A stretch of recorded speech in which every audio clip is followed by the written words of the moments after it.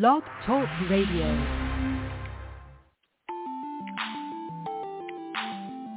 Hey, Chiefs Kingdom, you gotta fight for your right.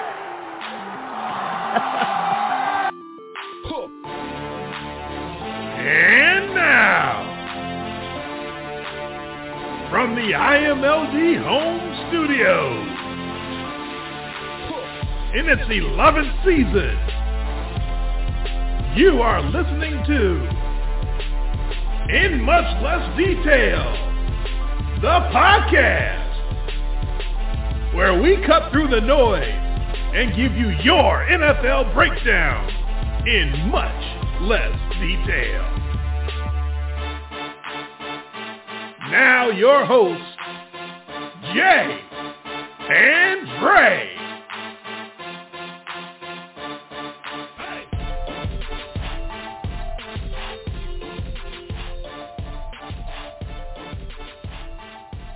Hey, pipe down the football party. Hey, we're talking to America here. Hey, we are live. We are on the air, and we're talking to everybody listening in America and Burkina Faso, Australia, all around the world, not just America. We are live. You are listening to In Much Less Detail, the podcast, here with you, live on a Friday night, September the 22nd, 2023. I'm Dre. He's Jay. I'm pumped because I'm back home. I'm on a real microphone. I can actually be heard and understood, and I'm ready to rock and roll and talk about that, whatever that was week 2 in the NFL. Jay, how you feeling tonight? I'm just glad that week 2 is over, and I somehow managed to survive that week, still having the lead. Yeah, 5-9-2 for you, 7-2 for me. Just like you in week 1, I feel very blessed, just hashtag blessed, to go 500 in week 2 because it could have been a lot worse. Yeah, you're only 2 games worse than me, much better than me, being 3 games worse than you in week 1. So putting us both underwater after 2 weeks. I'm 12-18-2. You are 13-17-2. A lot of time to make it up, a lot of time to figure out who's real, who's fake, who's worthy of their lofty positions so far in the NFL, and who probably needs to be knocked back a notch or two. I'm sure we're going to cover all that tonight. Yeah, it's fun to hand out some awards, look back on the totality of week 2. You know, I give my awards on that Thursday through sort of right up until the kickoff of the next Thursday game. So that to me is our NFL week. So once, kickoff starts on Thursday night football as it did last night. Now we're into that's week 3 for me. So even though there are things that happened yesterday that could potentially, or you never know, be award worthy, we're not here to talk about week 3. We're here to talk about week 2 and then pick the games for week 3. I'm not here to talk about the past. Well, we do talk about the past in week 2. We go back and do our little recap, give our awards, the best, the worst, the smartest, the dumbest, etc. For week 2 in the NFL. And this week it will be me that has the honors to do that, being that I won week 2. So I'll get right started off the bat. The best about week 2 in the NFL to me was actually the whole Monday Night Football deal with the 2 games. The doubleheader that they used to do in week 1, but that was like a true doubleheader where they had game 2 on the West Coast starting somewhat after game 1. This is different. This is where they can take any 2 games, doesn't matter what part of the country it's in, because they're not going to have them go one and then the other. They're going to have them both playing basically at the same time. One's going to start an hour later than the other. And I like it because it's not a new concept, but I like it because you don't have to stick with one game if it's hot garbage. And what we had Monday night in the first game, that was hot garbage. Nobody needed to stick with the Saints and Panthers because that was just bad football. It wasn't entertaining. It was dull. It was boring. It was a yawn fest.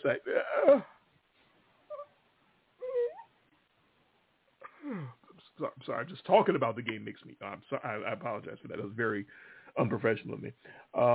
Having Brown Steelers as the other option, very welcome. Thank you very much for that, NFL. We're going to see it again week 3, and I'm sure we're going to see it more going forward. I would expect it more in the future. I don't know if it's going to be a permanent thing where they try to do it every Monday night, but I can see, they'll roll it out. Kind of like the Britain games where they just had the one, and then they had two, and then they had three, and then they had four. They just kind of kept slowly rolling out more and more. So I can see them doing that Monday night thing, doubleheader, more often in the future. I liked it. I didn't mind it. I liked I liked that going into Monday night, especially as a fantasy player, as a DFS player. It allowed me to play 2 showdowns and a 2-game slate, which I thought was kind of unique. I liked that setup. Actually profited on the 2-gamer. Didn't do too well on the New Orleans Carolina game because that was a complete snooze fest. That was absolutely terrible football. And then the second game, that Pittsburgh Cleveland game, ended up being watchable, even if they didn't let us see everything that happened. If you know what I mean. Which probably didn't want to see, but that game ended up being more tolerable. A little higher scoring, I think, than people were expecting, and definitely a more watchable football game than Saints Panthers, which felt like that felt like one of those old Thursday night games. Yeah. Just everyone has to have a primetime game, and here's the Panthers one on Thursday. Yeah, usually that's how it goes, but they decided to stick them on Monday night. But this is the best way to stick them on Monday night, is to have another game going at the same time, where if you get tired of this garbage, here, turn over to something else. And God, thank you for that, NFL. Very, very and we pushed on that one. We did. And I believe we barely covered the second game. Yes, we both had the same games on Monday night, and New Orleans by 3 over the Panthers was indeed a push, our second push of the week. And the Steelers, no, that wasn't a barely cover, because the Steelers are dogs in that game to the Browns. Okay. So we both actually had straight up win. For some reason I kept thinking the Steelers were favorites, but no, that's probably why we picked them. Right, because Browns value pick. Very few teams the Browns should be favored over at this point. So who did you think was the man, or I am, for the best of week 2 for you? Who do you think you are? I am. I'll tell you what. Sometimes you got to give the flowers, but before you can't anymore. I kind of did that with Miami and Tua in week 1, and they played well again. They took care of business again and got a nice, tough win. Tua apparently can't lose to Bill Belichick. Evidently. No, I'm giving this to the Dallas Cowboys. It just hurts me to say it, but 2 weeks in, when you're 2 weeks into a season, and I don't care who you play, and you're plus 60, you're doing something right. Plus 60 in 2 weeks. They are the anti-Minnesota Vikings. They put a 40-burger on the Giants in week 1 and follow that up with the Jets, the Aaron Rodgers-less Jets, and put up a 30-10 on them. And Zach Wilson, that's not going to work out.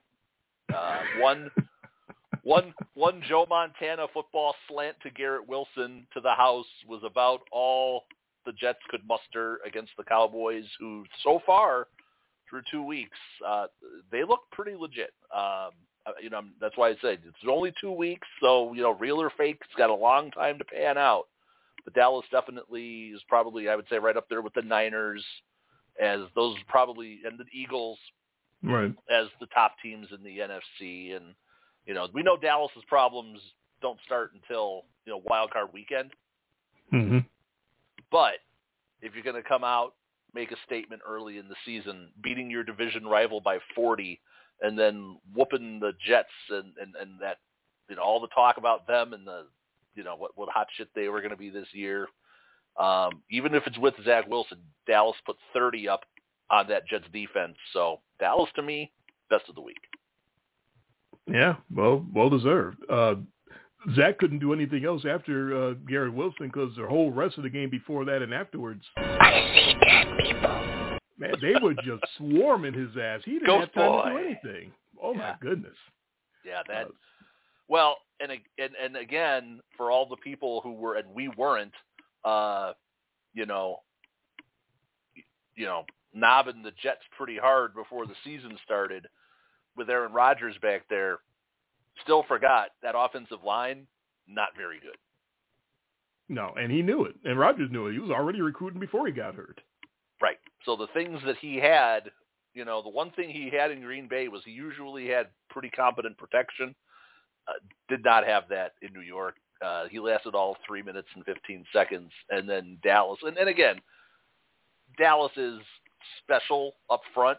They're one of those teams that they get after it up front. But you had to see that Jets schedule was not going to be the easiest schedule, and Dallas came after him. Blue and Jersey, the Jets. It's not getting better after 2 weeks. No, it isn't, and I was not surprised by that anyway. I mean, I knew we didn't have much chance against Dallas. After Rodgers got hurt, I mean, you knew he was going to have a lot of trouble. And your offense, the Cowboys' offense was just too strong. We had to rely on our defense. Our defense couldn't muster it. Yeah, it's not like the Jets didn't try. Like they were, hitting the Cowboys and trying to bow up and do all they could. It's just when you turn the ball back over. Yeah, early. But when you keep going out on the field, when the Jets keep turning the ball over, the defense just wore down. You can't play 40 minutes on the field as the defense and still have any kind of oomph left, No, you can't. Making one big mistake after another. Yeah, you. And of course, I don't trust Wilson as a quarterback anyway. I mean, I knew that when he got the neither do they position, I knew the Jets were in trouble. But I hate to say it, Dre, but you undersold the Cowboys. That was 42 minutes time of possession. Oh, excuse me. Wow. Please, my apologies, Cowboys Nation. I did not mean to short you 2 minutes. Yeah, 42-18. That's an ass whooping. There's no other way to put that. Oh, it's worse than that. But. Well, is there light at the end of the tunnel, or is that a train coming, Lou? Is this just over for the Jets this season completely? No, I wouldn't say it's over. You can't judge for just 2 games of the season. But I knew they were going to lose this weekend against Dallas. I mean, that was a question, especially after the loss of Rodgers. If we can get a good third quarterback, I think we're going to be a lot better than this. And I do think that we have a chance to beat the Patriots this weekend. I mean, let's put it this way: the Patriots are not the same Patriots that we all once knew. This is not Tom Brady's Patriots anymore. And how many times can you lose to the same team? I mean, come on, 18 in a row. Something has to give now. They're due. Ask Dre. He's the Bears fan. So it's I don't want to talk about that. I'm not trying to talk about them either. I'm not here to talk about the past. I'm not here to talk about them. No. Don't get me started about them. Lou, that's just nothing you can do about the Cowboys game. You just take your licks and come back. I understand it's not Brady's Patriots, but it's still Belichick's Patriots. That seems to be the issue, that Zach Wilson can't deal with Belichick's defense. So that's going to be the challenge this weekend. But still, they're not the same team with that because, I mean, since Brady left, the Patriots haven't really been, haven't done much. No, they haven't done too much, but it's going to be low scoring. I will say that. I will spoil that pick. Yeah, I love that. You like the under? Is that what you're saying? Oh yeah, big time. Not a lot of points in that one. A big defensive game. For sure. Lou, best of luck in week 3. Hopefully things will turn out better than week 2. It can't get much worse than week 2. No, really can't. I'll be discussing week 3 on my show tomorrow. So. Yeah, go ahead. Yeah, called the Enhanced Sports Show tomorrow from 4 to 6 p.m. Eastern Time. Number call is 512-543-4662. Yes, we're going to cover week 3 of the NFL. Also, your college picks. We'll also discuss the Hall of Fame nominees, though not all of them. So keep in mind with that. MLB is the playoff races heat up. And, yes, for those special interest, WNBA playoffs for special interest. So if you have time between 4 and 6 tomorrow on the East Coast, give the show a call. The more the merrier. That's the way I like it. All right, fellas. There it is. Good night, Lou. The infamous Lou in Jersey. If you need that WNBA fix, folks, Lou in Jersey's got it for you. I had it all set up after he left to make a WNBA joke. Like, oh, come on, they're doing it, so I can't make a joke now. You gotta go after that demo. Yeah, the very hot WNBA demo. You know, there's a ratings argument about you give the women more time and they get more and more ratings, which, okay. I mean, I don't ever have to watch it, but at the same time, I don't have to hate on it. If they want it, the more they want to put on, fine by me. Soccer, women's soccer, WNBA. They had a volleyball game somewhere. It was in Nebraska. And they got them to fill up the football stadium for it. So it was like the biggest volleyball attendance ever. It's like 90,000 or something. Okay. Awesome. Great. Good for them. No hate for that at all. You know, the more the merrier, like Lou says. All right. From that, we go to the worst of the week. The worst of the worst. The worst of the worst. There's a less profane drop for the worst that we could possibly use. So you get nothing. You lose. Good day, sir. Might be a little better than Earl Weaver there. The Monday night doubleheader was the best of the week to me. Oh, the Cleveland Browns. The second part of that doubleheader was the worst to me. The agony of the knee and Nick Chubb and you referenced it a little bit where they wouldn't go back and show the replay of exactly how bad his knee got crunched and bent to the other side. Anybody who wants to see it has seen it. I saw it. I didn't even want to see it. Right, and I taped it and didn't see it live, and was bouncing back and forth at that point, and read about it and heard about it, and it's still taped. It's still on my DVR, and I still haven't gone back to see it. And I don't know if I'm going to. I might just delete it and not even watching it, because I saw somebody reference it on Twitter talking about the sound that he was making. Like he doesn't need whoever that was saying they don't need to see the scream of agony and then the groan, like the reaction from the fans. Apparently, if they showed it up on the scoreboard or they're like, oh, like that, like the gasps from the fans. No, that was. And I still haven't even officially heard what's the official diagnosis.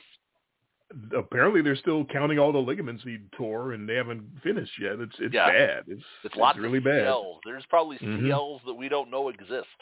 Right. We got A, we got M, we got P. There might be others after that. I don't know, but it's, when you get your knee twisted and bent like that to the inside, that's not a good one. We know he's out for the year. That much we know. Legs were not meant to go that way. So we're doubling up on here. I had this as my letdown of the week. Okay. But Nick Chubb, he was always there. One of the top producers, one of the best pure runners. Never really featured much as a receiver. But just from a pure runner standpoint, he kept them in a lot of games. Like they could just lean on him and turn around and just put the ball in his gut, and he would go. And then Kareem Hunt was gone, so he was finally the star of the show. And even in this game, they were feeding him. I want to say he had 10 carries before he got hurt, which was really early in the game. So they were featuring him a lot. But as I have it written here, I wrote Nick Chubb's season and leg go sideways.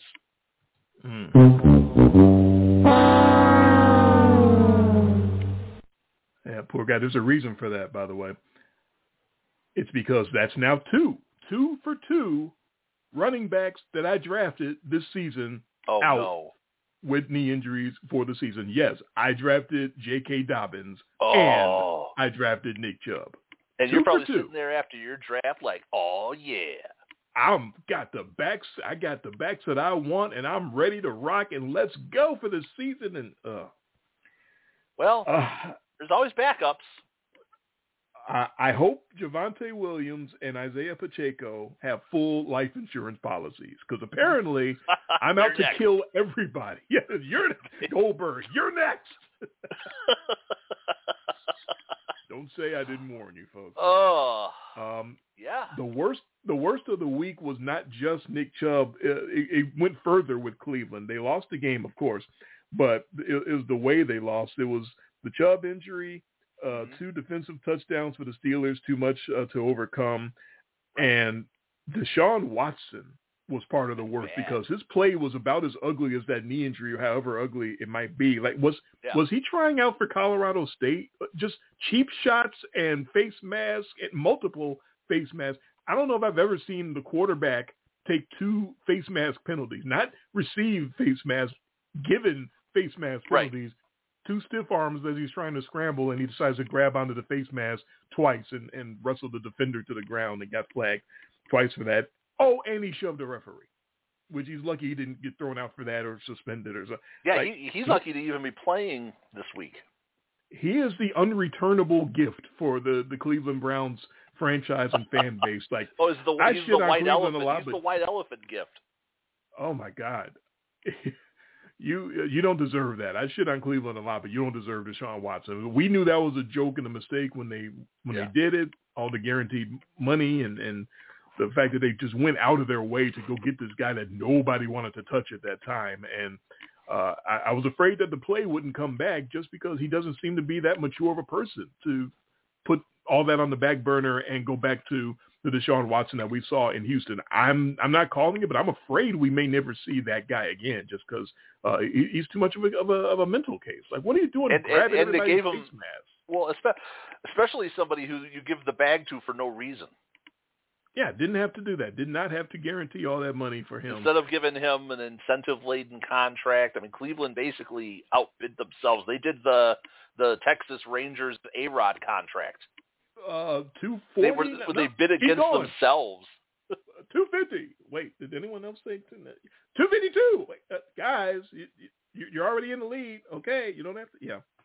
Yeah, that's pretty much what they did. They did not have to go after Watson that hard because nobody else was trying to really do anything with them in the face of all the allegations. But they did it, and now they're sort of reaping the benefits or ruining the day, so to speak. So your worst of week 2? This one really. How about this? Nothing on the field. I'm giving this one to fans. Because, whoo boy, did we have a bad weekend, a bad week 2 for fans in the NFL. We end up getting thankfully, or not thankfully, we live in the social media, cell phone camera era where we now get to see fans getting thrown around in the seats. We get to see a guy who gets charged with assault beating another fan on the stairs in the stadium, just repeatedly just wailing on this guy, punching him in the head. I believe that was Saints-Panthers. We have another fan in the Patriots-Dolphins game who gets into an altercation, gets punched, and then dies later. Ooh. They're not sure yet if it's related. They think it might be medical, but who knows? I mean, let's say you get into a fight ball game and you're an old guy, and a couple hours later you keel over dead. Well, just saying, the fight might have had something to do with it. And then we have the case of Alexander Madison, who was sent racist texts telling him that he should die. More than 60 of them, and he posted a few of these, whether it was Instagram, but he posted some of these screenshots that he got. And yeah, it's if you want to send a DM or a message direct to a football player who's out there in the social world and tell them they suck, whatever, you do you. But if you start dropping in the N-word and wishing death upon people, you've taken that to a whole new level. Bad fans are my worst of the week. He probably was on the guy's fantasy team, and he's just, you're costing me money. You know what? You want to critique Alexander Madison for being ass so far this season? You are absolutely 100% entitled to do that because it's true. He's been terrible. But you don't you sprinkle in the other stuff, and that's just terrible. So you start sending racist messages and not death threats, but basically telling the guy to go kill himself. Yeah. That's a whole nother level of awful. So yeah, we have fans getting beat up, fans getting in fights and dying, and racist texts. What a bad week for NFL fans. Well, it's good on Madison for sharing that and letting everybody know and getting a glimpse into how ugly some of this stuff can get. But I promise you, guys get that every week. Who is fantasy related, gambling related, or whatever, sure. or just team related. Just my team lost to you, so you must be a N-word. But for turn whatever off your reason, DMs. Turn off.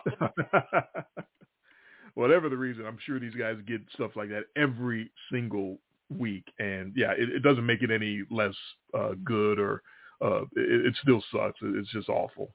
But the people that do that know it's awful and do it anyway, so it doesn't really affect them or concern them if we call it awful. Right. But, So you can Google this. There's screenshots of this that he posted. I'm not reading any of this stuff. It's not worthy of putting somebody. If somebody wants to see this, go find it.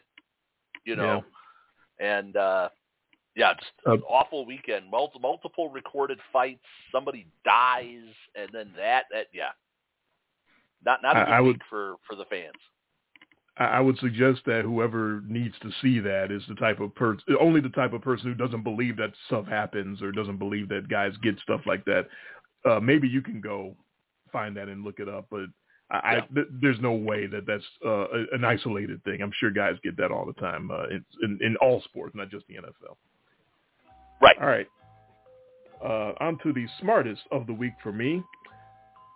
Speaking of getting the bag and speaking of getting money, hey, look what happens to the Kansas City Chiefs when you give Chris Jones the money and get him back in the fold.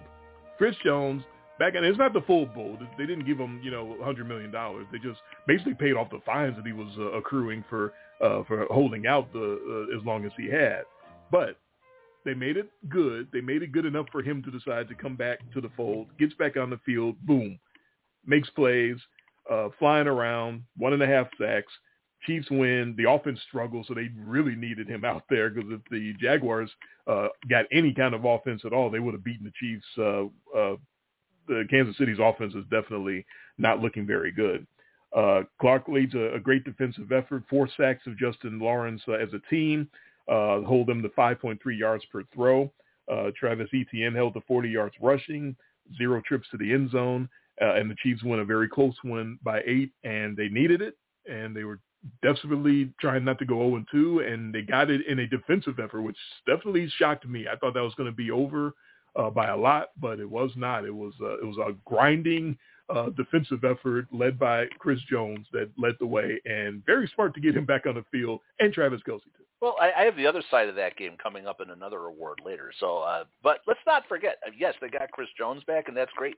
The Chiefs also only gave up, without Chris Jones, they only gave up 14 points to the Lions offense. That high-flying Lions offense, they only gave up 14 to them in week 1, minus Kadarius Toney scoring 7 points for the other team. So that's 2 really strong defensive efforts in a row. And in fact, we even lamented in week 1 about the wasted defensive effort by the Chiefs. So maybe the Chiefs are going to be, sneaky good on defense, which is not what we expect. They're going to need it until the offense gets back on track, until Pat Mahomes figures out a way to get these guys involved. It's September Chiefs right now, right? Sure. They've got a long way to go to figure it out, but they're kind of struggling right now at the beginning of the season. Yeah, don't worry, I have the other side of that game all taken care of. Got it. But you're smartest of the week. I'm going to go to a game where, in week 1 we talked about, and it's almost the same as it was in week 1. You have a team that realizes, hey, we have the best player on the field. Maybe we should use that guy. In week 1, it was the Packers and Aaron Jones. Well, I'll tell you who it was in week 2, which is sad because they promptly ended up getting the guy hurt. That was the Giants and Saquon Barkley, who after basically getting run out of the building down in Arizona in the first half decided, wait a minute, I feel better, and decides that, oh, hey, maybe we should be giving the ball to 26, who completely takes over that game in the second half, to the point that he basically gets himself hurt, just like Aaron Jones did. He had to carry the Packers against the Bears, gets himself hurt. Saquon Barkley waits until the very end of the game, trying to ice that thing away, making plays all over the place, and then he gets hurt. So now he's out. And we saw the result of what Saquon Barkley-less Giants looked like last night. Yeah. That wasn't pretty. And for one half, so they've played 12 quarters of football, the Giants have. 2 of them have been productive, and it was good enough for them to come back all the way from a 21-point deficit to beat the Cardinals. But, yeah, realizing you have the best player and utilizing that guy, that's a smart move. Wait, I feel better. Yes, I can stand. I can walk. I can mumble. Now, what stood out to me about that game was how the Giants let Josh Dobbs, of all people, just kind of run all over them. He's running in touchdowns. He's flexing on them. He's yelling, and that's a problem. You got a real team problem when you're letting Josh Dobbs go and flex on you like that. You trailed the Cardinals by 3 touchdowns. The Arizona Cardinals. And somehow you got the win because the cards turned into the cards and because you said, wait, I feel better, and started to use your best player. Now, a smart person would have witnessed all that and said, there's no way they're going to come back 3 nights later and compete on Thursday night. I am not a smart person. And I took the points with the Giants on Thursday. Yeah, I mean, when it got to halftime of that game, and the commenters on the game going into halftime were talking about how the Giants been outscored 60-0. Right. Because that was a 20-0 game at the half, and the Giants had been outscored 60-0 for the first 6 quarters of football. That's special. And I kind of figured losing Saquon after the big comeback against the Cardinals would make Brian Daboll go, okay, well, I can't rely on that. That magic pill has been used up. Now I got to rely on Danny Dimes. I got to do the whole Project Junior thing and have him run a lot and sort of be the playmaker out there instead of having to sit back in the pocket. And he had him sit back in the pocket all night. And I'm like, what the hell are you doing? What? Oh. It was terrible. I'm just. So there might be some awards for that for week 3. Who knows? Yeah, who knows? Maybe. Did you do your dumbest, or did I? No, you were. Okay, you did your. You're on letdown. To the dumbest. Okay. So my dumbest of the week was well, actually you covered it, so I don't have to spend too much time on it. No. New England put up a hell of a fight, and so did one of their fans. And it didn't work out for him.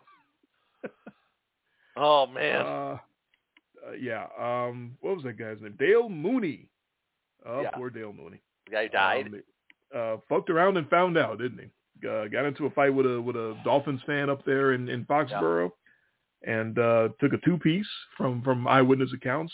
Caught 2 punches to the head, hit the ground, and pronounced dead at the hospital. And then, as you correctly reported, the early reports are that there was some sort of health issue that wasn't revealed that contributed to the death. It wasn't necessarily catching the 2-piece, but as you said, catching a 2-piece and hitting your head on the concrete probably didn't help. It may have contributed to the death, may not have, but it probably didn't help. And say, had that not happened, he'd not be dead. Probably not. I mean, unless they can prove that his heart would have exploded anyway. I don't know if that really, the upshot, of course, don't be a 53-year-old man getting in the fight. What's the cutoff age for fighting at football and sporting events? Like, isn't that like late 20s, early 30s, basically? Like, I think about the Cubs Sox games that I used to go to back in the 2000s. Like, every single Cubs Sox game, it didn't matter which stadium I went to, there was a fight. Yeah, because everybody's just all sauced up. And that's what they do. I mean, no matter matter what the outcome of the game, it's always somebody fighting in the stands. I remember turning around and giving the double birds to some Cardinals fans. I don't know if you were at that game with me.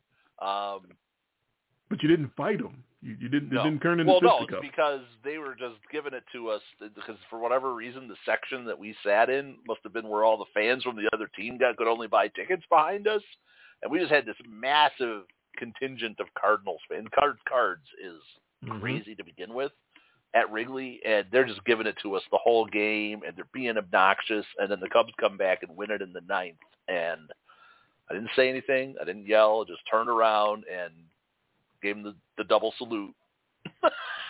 You're all number one. And at that point, what can you say? You got to take it. Yeah, not much you can say when you take the L. They took the L, and you'll give them credit for that. But because they were pouring it on that whole game, and they were winning by a lot. That was a big comeback. So I remember it was a bases clearing Mark Grace double. So that's how long ago that was. Gracie. Yeah. So this guy Dale Mooney, married, father of I think 2. That's the ultimate L. That's right there. Just you don't need to be getting in fights at all, much less at the age of 53. So.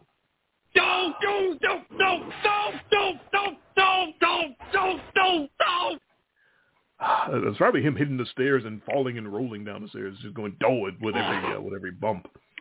Your dumbest of the week. I'll tell you what my dumbest of the week is. Man, I hate to do this to you. What's going on with the Chicago Bears? Let's see. I don't know. I don't know. Justin Fields runs for 3 yards. 3 yards against the Tampa Bay Buccaneers. Their defensive coordinator, 4 rushing attempts. The defensive coordinator quits. The Bears send-off to him was so glowing, it was basically like a one shot, of the Bears helmet, and it says, our defensive coordinator's left the team. Not, thanks for your service. So it turns out there's all kinds of nefarious allegations floating around out there about this guy that, nothing's – but we had FBI raids that weren't confirmed. We've got it sounds like a – clergy situation going on. Oh, no. Confiscated computers. There's no reason to raid somebody's house or, if possible, look at the stuff on their computer. So draw your own conclusions. And then to top it all off, yesterday the Bears had $100,000 worth of field equipment stolen from them. What a week, huh? Just a great week for the Chicago Bears. So no defensive coordinator, no offensive game plan. Justin Fields has got to go back on comments that he made talking about the coaches are in his head, and that's why he's so indecisive. And I don't care how indecisive you are when there's all 22s of Justin Fields standing there not throwing the ball to 3 wide open receivers, and then tucking it and running into the line for the sack. Oh, my God. That whole organization right now gets my stupidest of the week. The Bears. That play right there was the worst. That was terrible. The encapsulation of that whole game. And I will say, credit to the Tampa Bay Bucks. We're not talking about the other side of that game, but I noticed a lot of their rushes on Justin Fields were up the middle, and the guys out on the edges just kind of stood there with very light pressure, waiting to contain, waiting for him to break free. So both edges were completely covered. So there wasn't a lot of opportunity for him to run the ball either. So Tampa figured it out, and I do have to give a quick shout-out to my boy Baker Mayfield, who's won me 2 weeks in a row. He's won me money. Oh, now he's your boy, huh? He's now my boy. When you win me money, like Geno Smith did last year, I sent you that lineup that I won. Mm-hmm. $5 turned into $75 on a Baker Mayfield lineup. Go figure. Yeah, well, so I guess when you're playing up against the Bears, anything can happen, apparently. I don't know what you can say about your Bears now, because that is... I'll add a few more words later. You can guess what award that's going to be. What surprised you? What surprised me? The Ravens coming through for my lock in week 2. It's not necessarily surprising. It's the way that they did it with Todd. What the hell's going on out here? This is not your father's Ravens. The way they're doing it right now. 33 throws for Lamar versus 37 carries. They're really trying to balance the offense. They're actually going for it. I know it's week 2. It's very early. I understand that. But they kept the aerial attack going after Odell Beckham got hurt. Like, that's usually the sign when the Ravens try to turn their offense around and try to go aerial for a little while. Then, like, one receiver gets hurt, and they're like, oh, shit, well, we got to go back to running every single down and trying to grind everything out. No, they kept it up. Zay Flowers and, of course, Mark Andrews came back, scored a touchdown, just like Travis Kelce, play the hits. Get your Nelson Aguilar was their leading receiver. Aguilar scored a touchdown and was their leading receiver. And Lamar's still making plays with his legs. It's not like they're trying to totally make him a pocket quarterback, because that would be impossible, but they're making him a lot more of a pocket quarterback. With you still have to use that explosiveness. You can't possibly hold him back and say, no, you can't run at all. You can't do what the Bears are trying to do with fucking Fields and say, no, don't try to run at all. Just stand back there and completely get paralyzed with fear and look at 3 guys. I've never in my life. How did this turn into a Bears rant? I've never seen 3 guys standing there wide open with their arms in the air. All 3 of them like, what the hell? Come on, man. Throw the ball. Anyway, back to the Ravens. Congratulations. It was, well, that's what he said. Then he had to go back and say, I would never say that it's coaching. Really? That was 3 hours ago. Why does it keep turning into a Bears rant? Stop doing that to me, man. Sorry. Back to the Ravens. 12 carries for 54 yards for Lamar, but still going with the air. 33 throws. They're not completely dependent on his legs, and that shouldn't be a surprise, but it is, because every time they say we're going to make this offense more balanced and make Lamar a pocket quarterback, eventually it just reverts back to the old Lamar where he's trying to do everything with his legs and they're trying to run the ball all the time. But in week 2, they did what they said they were going to do. They got it done. They beat the Bengals. So congrats to the Ravens, and thank you for coming through for my lock. Yeah. No, that was good. That evened us up. So, and the Ravens, they looked good. It was close, but Joe Burrow re-injures the calf. Probably, oh, boy, not looking good for the Bengals. No. So you're surprised. Hey, what happened? Yeah, exactly. Hey, what happened? Boy, you know who we love, especially these last couple seasons on this show? We love the Denver Broncos, man. Oh, no. The defense shows up, they lose. Their offense shows up, they still lose. So Denver Broncos, that's right. Man, they probably had their best offensive output. It was Russell Wilson's best passing game since week 1 last year against his old team, Seattle, which, again, by the way, they lost. And then there was another game late in the season where he had a great game against the Raiders, and then he got hurt. Guess what? Mm-hmm. They lost. Yeah. They put up 33 against Washington, and, it wasn't enough. Because their defense just decided that they couldn't cover Sam Howell and Brian Robinson, and they just kept letting Washington, and maybe it's that Eric Bieniemy offense, but going up and down the field, Broncos had nothing for it. And even worse, this was in their building to put up 33 and lose. Russell Wilson goes for over 300, albeit 50 of that was on a Hail Mary at the end of the game to get that within 2. And then Denver, just to know how snake-bit they are, their receiver on the 2-point conversion gets mugged and no call. No call. Yep. So that's my surprise. If somebody would have said, oh, hey, Broncos are going to score 33 this week, I would have locked it up. Yeah. Russ with 9.6 yards per attempt. That's not just the Hail Mary. That's not the Hail Mary bumping up the stats. That's 107.3 passer rating for the game. I told you they was improved. I told you they looked better than what they had looked last year. It's not a high bar to cross to look better than the Nathaniel Hackett Broncos. But they do. They are better. They do. I think that was still one of the picks I won, though. Yeah, I'm with you with the surprise. I don't understand how you give up $299 to Sam Howell and 129 yards, 122 yards on the ground. I got nothing. I got nothing for that. The Broncos just can't. They just can't win. I'll tell you what though. The moment that Kareem Jackson tried to kill Logan Thomas, right? Man! And he gets tossed for that, and he deserved it. And Logan Thomas, how do you hold on to that? Who's that kid from the Bears? Was that the Bears? Oh, they got his leg broken in 8 places and still held on to still held on to the ball in the end zone. That reminded me of that because Logan Thomas, for all rights, looked like he was KTFO'd, and he's still laying there holding the cradle in the football. I mean, man, that guy's got some hands. That's a high hands rating on Madden right there.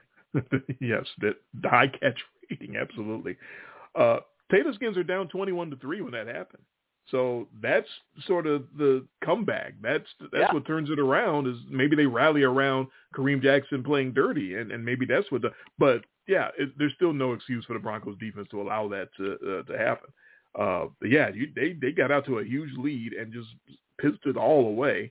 They were up 21-3 before that touchdown to Logan Thomas, and just wasted that entire effort. So I don't know exactly how they're gonna turn things around, but you got to do better. You got to play a full game. It's still better than last year with Hackett, but you still got to play a full game.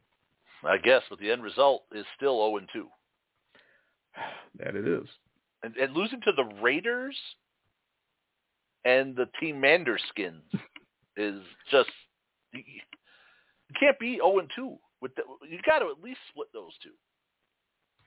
Well, you do if you're a team that hopes to contend, but at this point the Broncos aren't really trying to contend. They're just trying to get back from underwater. Right. They want some respectability. They're just trying to undo the Nathaniel Hackett damage. That's all they're doing right now. At this point, that's all they're trying to do. Yeah. I already said I already gave you my letdown, which was Nick Chubb. So that's on to you now for the letdown. Yeah, I'm not going to go on too much about him, but clearly... The Bears! I'm going to try not to do them as my letdown every fucking week, but good Lord. Well, good news, they played the Chiefs this week.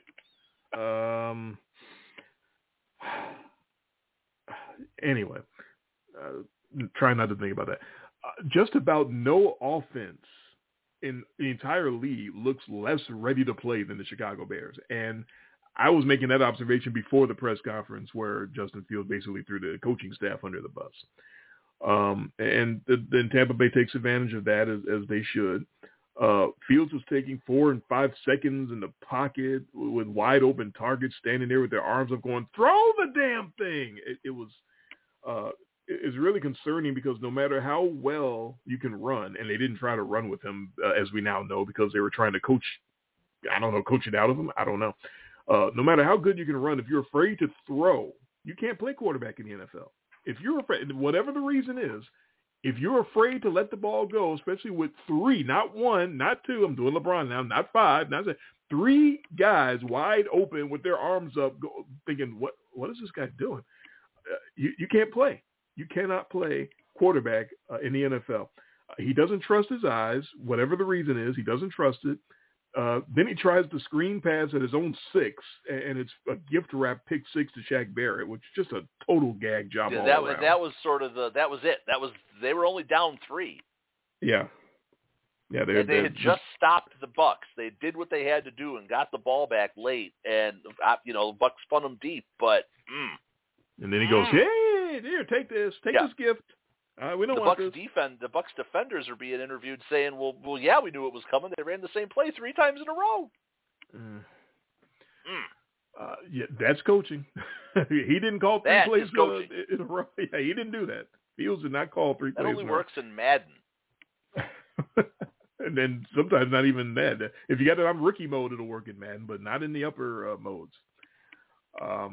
There can't be anything other than the letdown of the week for me as a Bears fan. They're the laughing stock of the league right now. They're the absolute biggest joke of the league. That was a lot. There was a lot to unpack from this whole week for them. Did you see the hot mic moment during the game with DJ Moore getting talked to by one of the Bucs defenders about how they're wasting him, and he's like, "Yeah, tell me about it." No, I missed that. There's so much going on. I missed that part. I didn't even get that one in, but yeah, everything about that just has become.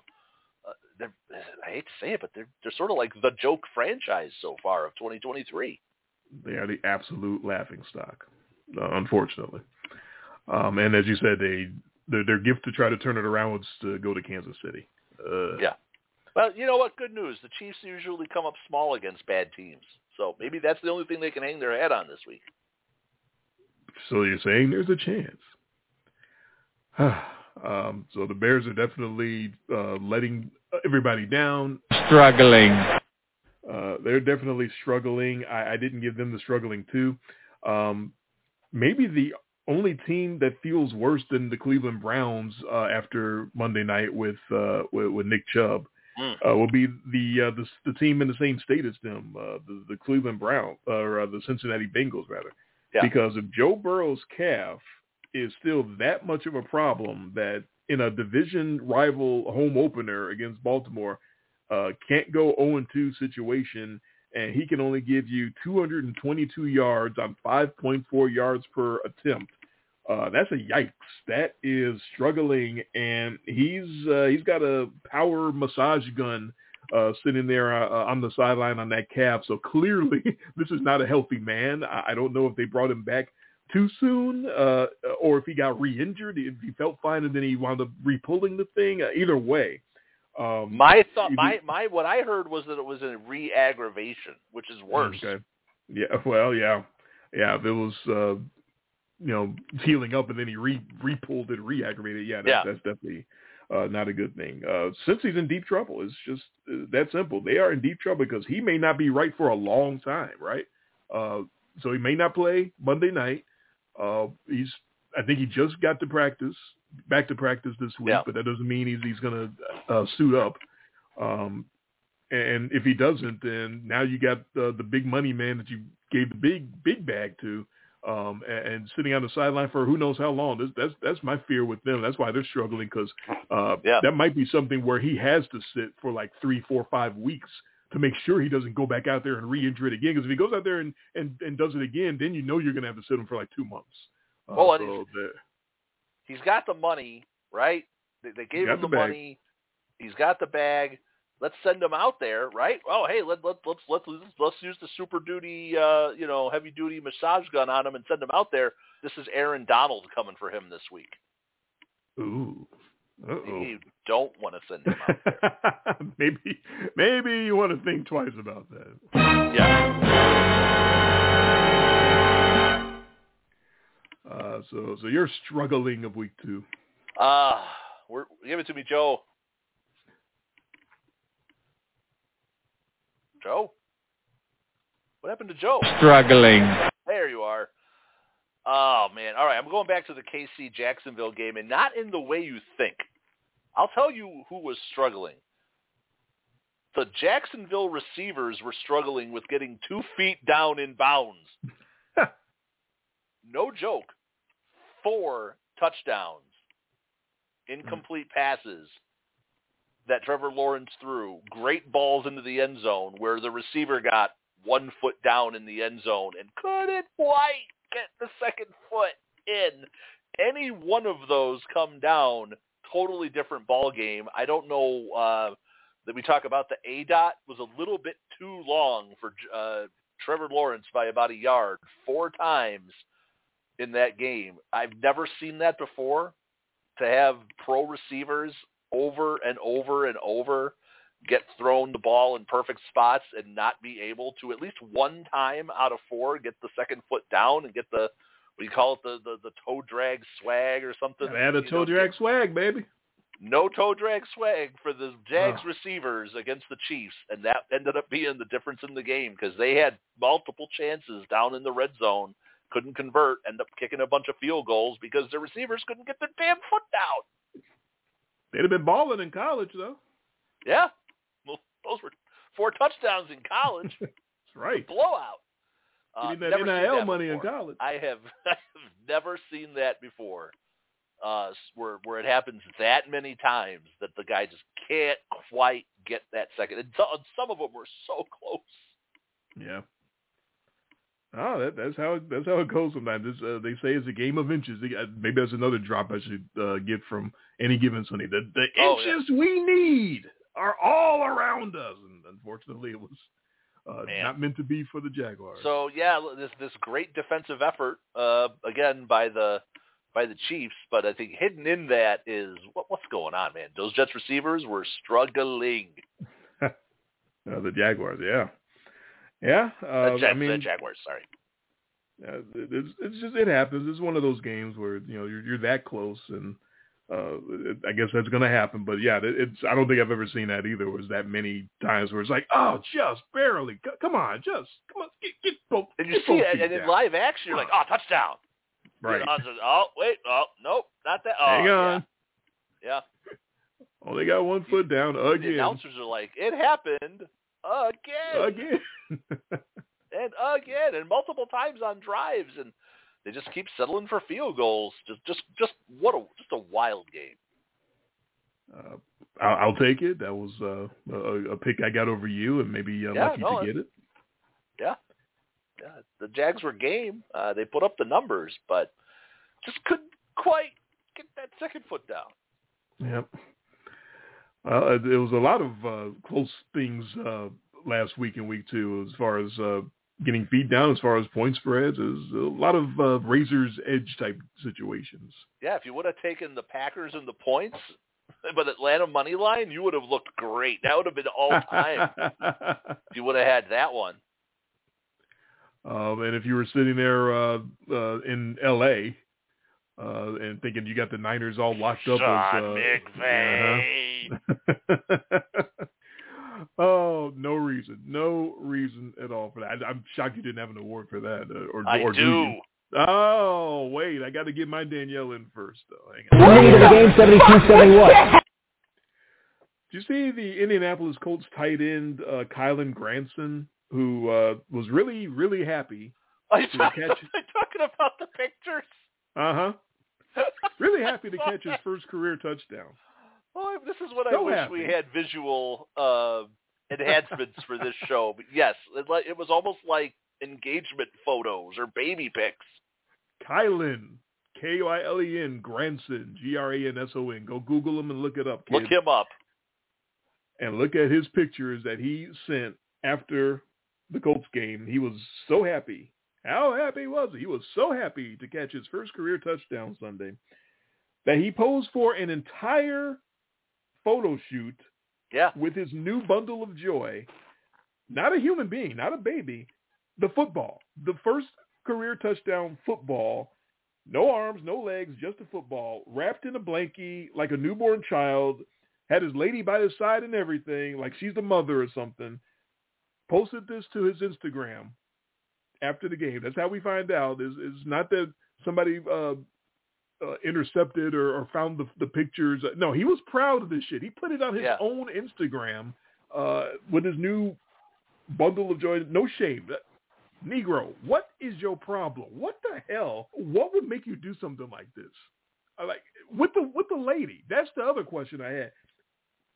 What's she going? What's going through her mind? She's sitting there posing like she's got a child, and it's a football. Girl, what are you doing? That was bad. I was flabbergasted when I was like, what the fuck? I really did have the Danielle reaction to that. So Kylan Granson, congratulations. Congrats. I guess. I don't know.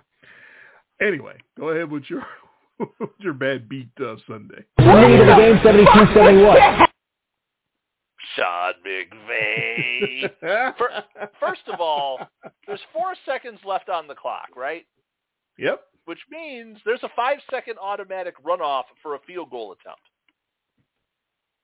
There's no reason to kick the field goal other than there's back money sticking out of the back pocket, or somebody called Sean McVay and got a hold of him or sent something to the box, that threatened his family with with something like, it sure is a nice house you got here, Sean. Be a shame if something happened to it, there's no reason other than money for them to, first of all, if it's a point issue, if you're thinking about tiebreakers in the future against the 49ers, good luck. But that's it. That's what it was. At that point, no. They kicked the field goal, pushed most of the country, but you and I had that at 7.5 and blew my lock. Mm-hmm. Absolutely zero reason to kick that field goal other than that is when everybody looked at that and went, they knew what was up. Everybody knows what was up with that. Well, what was up with that? Because why would he do that? Like, I'm still because there wasn't even a chance to. There was no onside kick. There was nothing. No, I went back. I got it up here. I got the final drive because I had to go look and see why or what was going on. That last drive, the Rams take over down 10 with 1:34 to go. And they kicked the field goal with 4 seconds left. And I'm not going to read the whole drive, but they've used their last timeout with 49 seconds left. So they have no timeouts. They're still they're around midfield at that point. And they're still driving down 10. There's nothing happening unless you get a touchdown and an onside kick or a field goal and an onside kick. Right. But there's no time left. By the time they get down to the 20-yard line, there's 4 seconds left when Matthew Stafford spikes the ball to stop the clock. Then they run the field goal team out there on second down to kick the field goal to leave no time on the clock. There's zero reason to do that. None. Like, what are you doing? Somebody knew that was a 7-point spread. I mean, but I don't want to accuse Sean McVay of something, but why? What? That actually is something that, like, there should be a league. If there was an actual commissioner of the National Football League, which there isn't, there would actually be an investigation as to why the hell did you do that? There's no good reason to do that except the spread was 7.5 in some markets. Like, I don't understand that at all. Yeah, I can understand why you gave that your Danielle, because that really was like, what the fuck? What are you doing? Made no sense. When I saw that final, I had to do a double take because that thing was 30-20, and I'm like, oh, it's over. And I said, 30-23? What? Okay, they must have gotten down there really quick, and then that move I understand where you kick it so you can do the onside kick really quick and save as much time. No, they did it with time expiring. 4 seconds left. They spiked the ball so they can run the field goal unit out there and totally bone the spread. That's the only thing they could have done. Only thing they could have done. Yeah. I feel you, brother. That's a terrible beat. I know some people lost money on it, and I feel for you. That's all I can say is bad. And we both had the Niners, so it cost us nothing in the actual wins and losses, but it did blow me a lock. It blew your lock. Thankfully we didn't have money on it. I did not bet that game. I didn't do, but yeah. Oh, you'd have heard me all that this first hour if I had bet that it took the Niners and gave 7.5. You certainly would have heard that from me, but. There's no reason for that, and like I said, if there's a real commissioner, that would have been investigated. Yeah. So hopefully we don't have any shenanigans like that in week 3. We both lost the pick in another bad beat, but I did want to give a quick thing to saying I called Atlanta running for $200 against the Packers. Yeah, you 2-11. did. Mm-hmm. Play the hits. They know what they're doing. And unfortunately, they couldn't cover the number. There will be awards in the future for Bijan Robinson. Like he's the goods. Looks real good, yeah. So no doubt about that. But yeah, that was another bad beat. If you had Atlanta minus 1.5. So using these spreads now from BetMGM, it's going to remain to be seen whether this is a Friday night thing with sharps going in, or if this is what they usually do on BetMGM and keep everything on the half point line. But I've never seen this many half points. Again, it was a lot last week, and it's probably more this week. There's only 2 games we're going to pick. These last 15 games, there's only 2 games that have an even line. There's a lot of.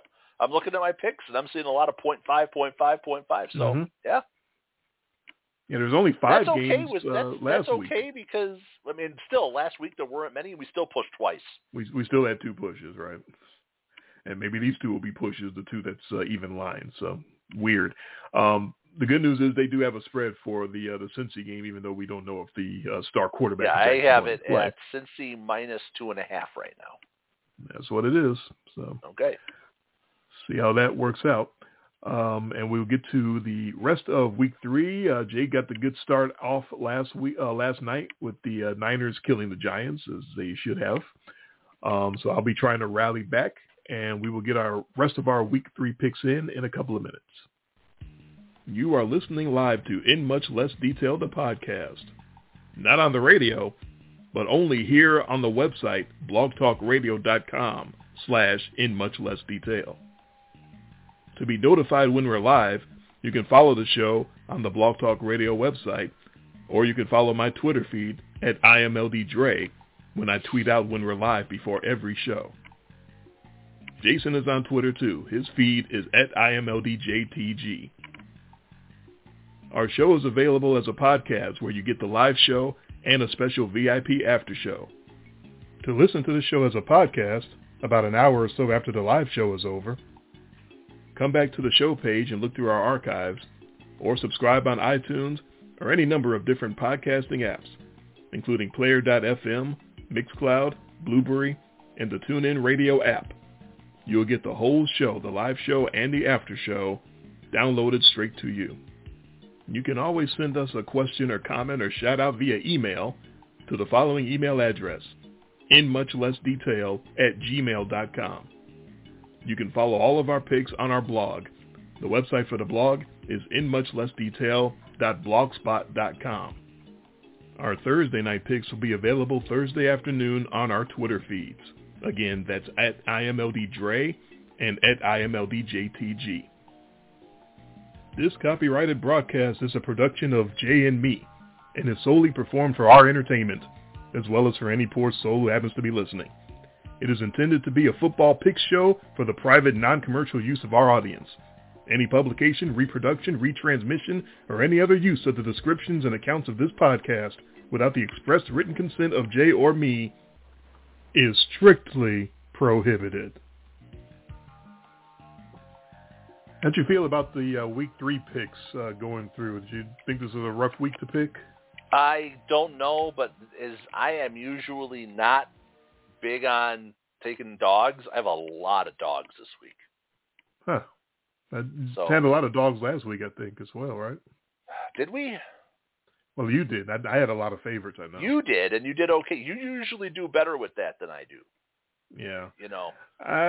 I think I switched it up this week. I think I almost feel like I had too many favorites. Maybe that influenced me. I got a lot of dogs this week, too, so maybe we got... 1, 2, 3, 4, 5, 6, 7, 8. Well, half. Okay. So I'm 50-50.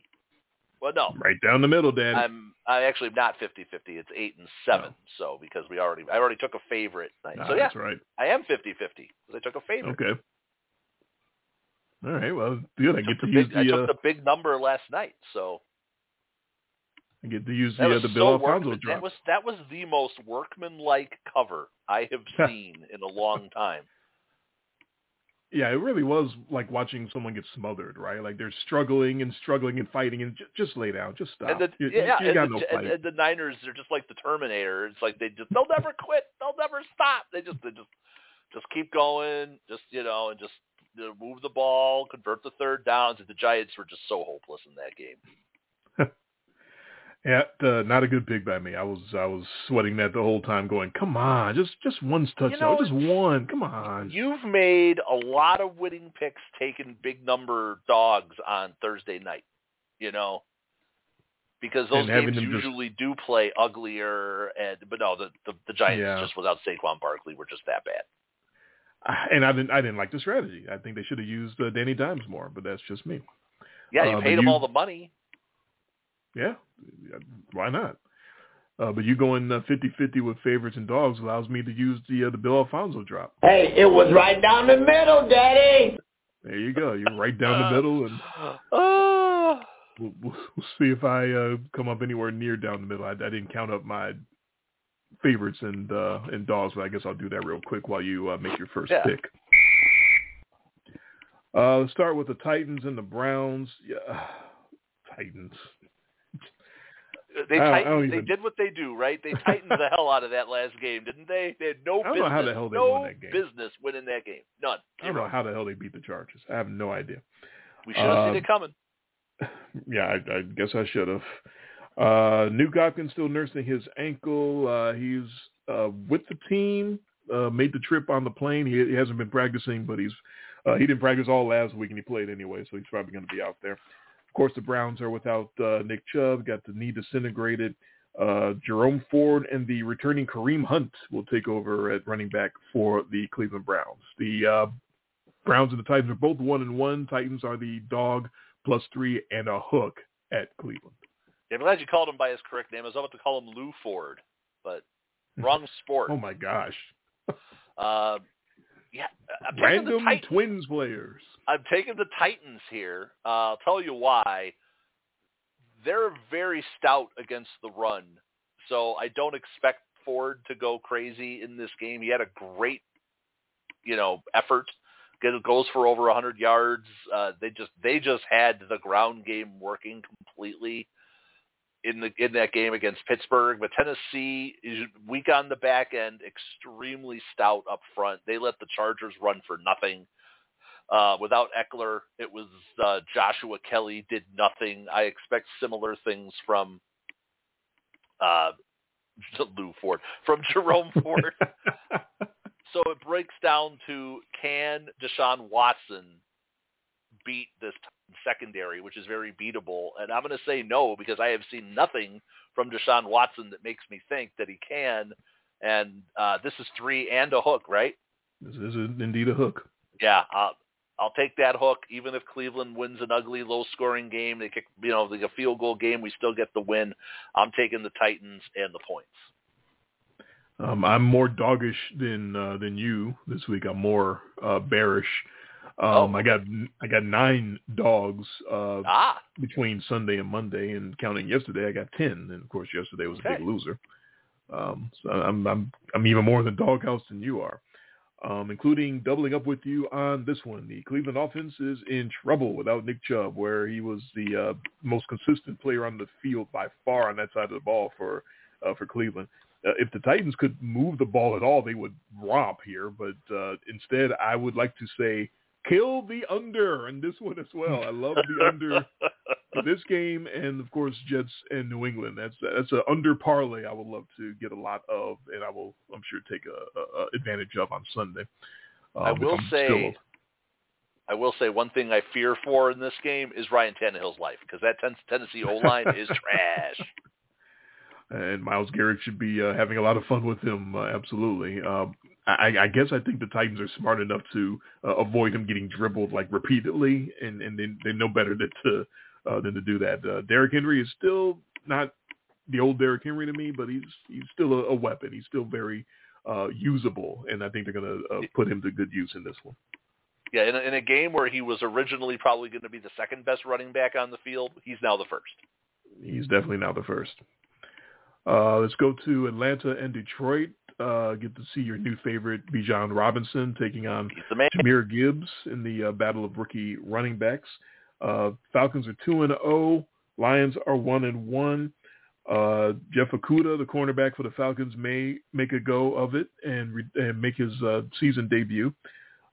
For Detroit, they're going to be without their running back, David Montgomery, with a quad injury, which probably just means more opportunity for Jahmyr Gibbs, which he needs more opportunity because he's deserved that in his little bit of time that he's been on the field. Cop-out line for this one, Falcons +3 at the Lions. Okay. So this is one where I actually had it at 3.5.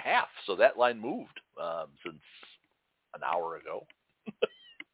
When I made lines are as these lines are as of what time did I do this? 8:40 or so Central Time. So an hour and a half ago. Smells pushy to me. I'm taking the dog Falcons here. I think they're getting healthy while the Lions are getting more nicked up. They're beat up in the secondary. No C.J. Gardner-Johnson. Amon-Ra St. Brown's going to try to play through turf toe. No David Montgomery. So there's issues there, I think, with the Lions. I think Atlanta's been playing some really sneaky defense. They're actually rating out exceptionally well so far on defense. And again, Nobody plays football like they do, so the Lions might think they know what's coming, but if the Lions are not stout against the run, it's going to be Bijan and Algier all day long. And against the Packers last week, I'm still not a Desmond Ridder guy. I think he's not very good, but he kept a lot of drives going, a lot of third down conversions. You know, they kept it simple for him like they should, because that was the running show. But I think they can go in there. I think they can go in there and ugly this thing up, play Arthur Smith Titan ugly football. I don't know if the Lions know what's coming when it comes to that. I think Atlanta physicals the Lions here and not necessarily wins the game, but earns that push. Well, I'll say the same thing you just said in different words. Bijan Robinson has fit perfectly into Arthur Smith's offense so far, so the Lions defense knows the mission. And I don't think they can handle the mission. They gave up 5.2 yards per carry last year. I don't think they're equipped to take care of the Falcons on the ground. I think they're going to run for 200 again as a team. Now, of course, the Falcons have to contain the Detroit efficient passing attack. So it should be a fun game, but I will take Atlanta along with you, and I think they can pull out the victory. On to the Saints and the Packers up there in Wisconsin where you are. That's their home opener. Is that correct? It is. Okay. The 1-1 Packers get to host the 2-0 Saints, who will not have running back Jamal Williams, a former Packer, will be down with a hamstring injury. Speaking of hammy, Aaron Jones, he may play. Christian Watson and Aaron Jones have been practicing, so they're both tentatively scheduled to get back on the field for the Packers. That's a situation you definitely got to look out Sunday morning to see inactives and see if that's going to actually come to fruition. In this one, Saints are the very slight dog. They are +1.5 at the Packers. Yeah, I don't know. The Packers really need Aaron Jones back because I don't know what's happened to A.J. Dillon over the last 18 months or so, but he's no good anymore. And I don't know if it's just what happens with the big bruising back. They just don't hold up. But he runs in the line and doesn't really get much after that. So that Green Bay offense really looked different without Aaron Jones back there, way different than they did in week one. So getting him back would be huge. And obviously getting Christian Watson back in the passing game would be huge because that just opens up, Dobbs and Reed, and then that tied the Musgrave, where they've hardly been able to use. Jordan Love's played really good, efficient football the first 2 weeks. I can't really say so much as the same for the Saints. They've been mostly winning with defense. Their offense is kind of sputtered so far. I haven't been overly impressed with the Saints moving the football. They're not going to – Green Bay's weak against the run. I don't know where they're going to go on the ground if they just they don't know Kamara, no Williams. They're just going to start throwing guys out there. There's going to be a lot of Taysom Tebow trying to run the ball. I'm going to take the Packers here as that ever so slight favorite. I just think they're going to have a little bit more firepower at home finally with this dome team going up to play in the grass. Yeah, the Saints mixed in a whole lot of Taysom Tebow last Sunday, and it was actually effective. They were kept keeping the opponents off balance by putting them in at quarterback and then running back and then back at quarterback and sort of running wildcat, and so they know what they got to do. They got to sort of dirty it up and play some mind games and some magic tricks. And hey, look over here, we got a running back who might be a quarterback. Yeah, I thought it was with varying results. Yeah. Well, I tell you what, Dennis Allen should put Jordan Love in a trick bag. I think that should be the varying result. I think this is why you keep Dennis Allen as your coach, because he can coach up against a kid that's, however impressive he's looked, he's still only got 2 games of a season where he's the man. And I think the Saints can and Cameron Jordan can put him in some trouble. Can he produce enough big plays around the New Orleans defense versus can Derek Carr avoid the killer mistakes under pressure? That's pretty much the game with this one. So I'm going to go with the veteran Carr and the veteran coach Dennis Allen. I'm going to take the Saints in a close one. I don't think they're going to blow out the Packers or anything like that. I'll take the veteran experience in that one. Broncos and Dolphins. Broncos country goes down to South Beach. Denver 0-2 and trying to avoid 0-3. Miami 2-0. Things looking great for Miami, except Jalen Waddle trying to get cleared from going dumplings. So that's an issue. He's not cleared yet, but he's working his way through it. Definitely got to check Sunday to see if he's going to be cleared. Denver has defensive issues. They will not have Justin Simmons or Frank Clark. They both have hip injuries. Broncos, the underdog here, plus 6.5 at the Fish. Yeah, I'd love to be able to pick Denver after they go out and put up those 33 against Washington, which is usually a somewhat stout defensive team. But it's really hard for me to take the Broncos going on the road to Miami. We don't know how good their offense is. We don't know how good their defense is, but we know what Miami can do. And I think they're just going to lay it on pretty thick here. I think they're given a touchdown or a little less than a touchdown here.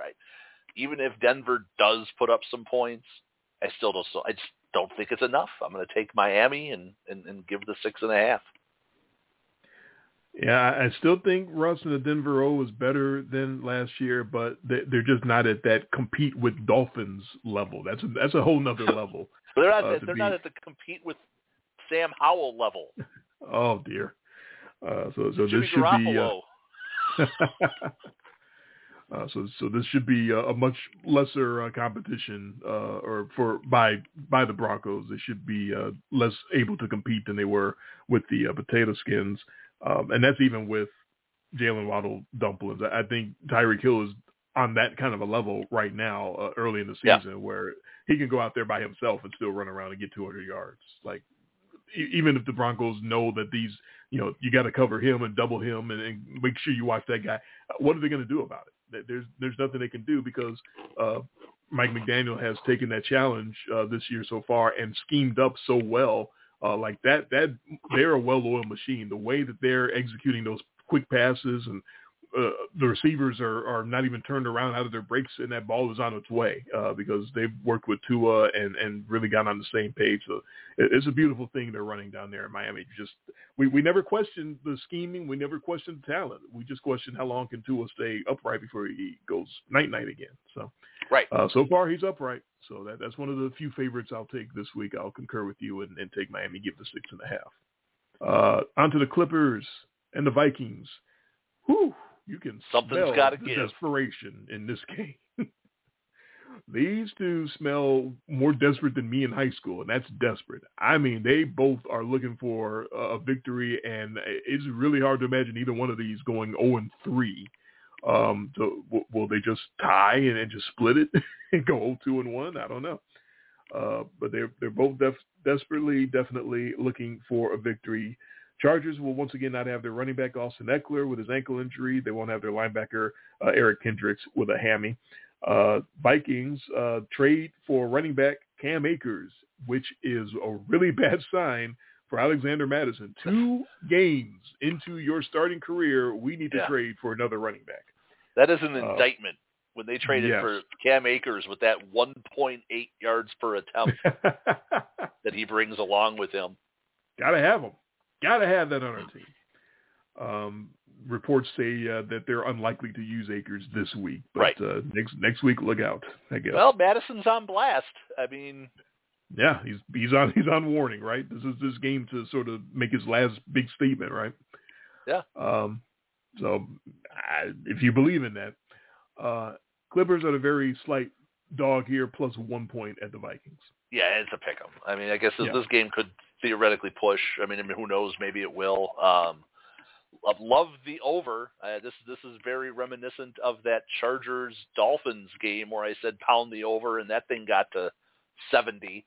I could see this going quite the same. This feels like Justin Herbert and Kirk Cousins just trading blows back and forth. And, Justin Jefferson said he's on a mission to go for 2,000 yards. He might get 240 of them in this matchup because I think the Chargers defense is pretty bad. I think we've seen that so far. Getting lit up by the Dolphins, going on the road and giving up a chunk to the Titans. Oh, my God. It's basically last team standing. And somebody's got to win this game. I'm going to take the Vikings at home. Little bit more firepower, little bit more health. and they win by a little bit. Yeah, they only win by 3, right? So if they win by 3, they'll actually cover. Yeah, I'll take it. Well, to show how big of a confidence I have in this one, I've got the Chargers winning by 2. So you still have to take the Chargers. But I'm taking the Chargers, yeah. They're playing way better than their numbers indicate. One of these teams just has to find a way not to lose the game. And I guess I trust the Chargers to find a way not to lose more than the Vikings. Chargers love to find ways to lose game. I get that. They do. I understand that. They invent ways. But the Vikings invent ways to lose games. They shouldn't lose either. So I'm actually watching and catching that Inside the NFL production that they're putting on the CW. I'm actually taping and watching that. It's okay. They got Ryan Clark as the host, and they got the players sitting around with him and sort of shooting the shit. It's like a players club type atmosphere. Okay. And it's okay. Yeah, it's not bad. They brought up on that show the Chargers apparently are the first team in history to go 0-2 to start the season while scoring 50 points and having no turnovers. Like, how do you find a way to lose scoring 50 and not turning the ball over, and you still lose both of those games? The Vikings are the perfect opponent to find a way to win when you're playing decent ball like that. So I guess I just trust the Chargers are going to figure it out and the Vikings won't. But either way, one of those two going 0-3 is going to be a lot of it's going to be a lot of fun for sports talk. That's for sure. Here's that Patriots-Jets game that we've been talking about a little bit. Patriots are also desperate to avoid 0-3, and the Jets 1-1. Although the Jets should be 0-2 because they did not deserve that Monday night opener. No way. Not that I'm still upset about that at all. Patriots have lost their cornerback Marcus Jones to injured reserve with a torn labrum. And the Jets have lost their safety Tony Adams with the hammy monster. Yet another hamstring injury. That hammy monster is getting everybody. I already said I love the under in this game. Patriots are favored on the road as far as the game action, -2.5 at the Jets.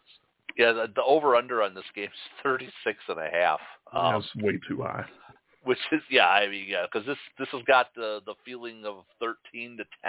This is going to be very ugly. So do I trust Mac Jones on the road against that Jets defense, who is still, if they're going to compete at all and do anything this season, that's where it's going to have to come. They're going to have to take advantage of spots like this, where they can D up a team that's not necessarily that great offensively, although the Patriots are definitely a class better than they were last year with Ass Clown trying to coach the offense.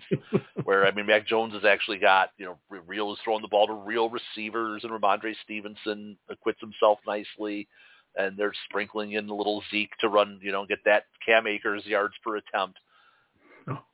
But I'm going to agree with Lou here. I'm going to go with the Jets, even though it's Zach Wilson and against GOAT coach. I'm still going to take the Jets at home with that defense to sprinkle a little bit of that juju magic. Maybe they get not Juju Smith-Schuster. He'll be on the other side. Get a little bit of that magic. Maybe they get a special teams, a block, something. It's like those types of things are going to be things that they're going to need to do if they're going to maintain any chance of making the playoffs this year, which I don't think they have, but this feels like a winnable spot for them. One of few. I'll take the Jets.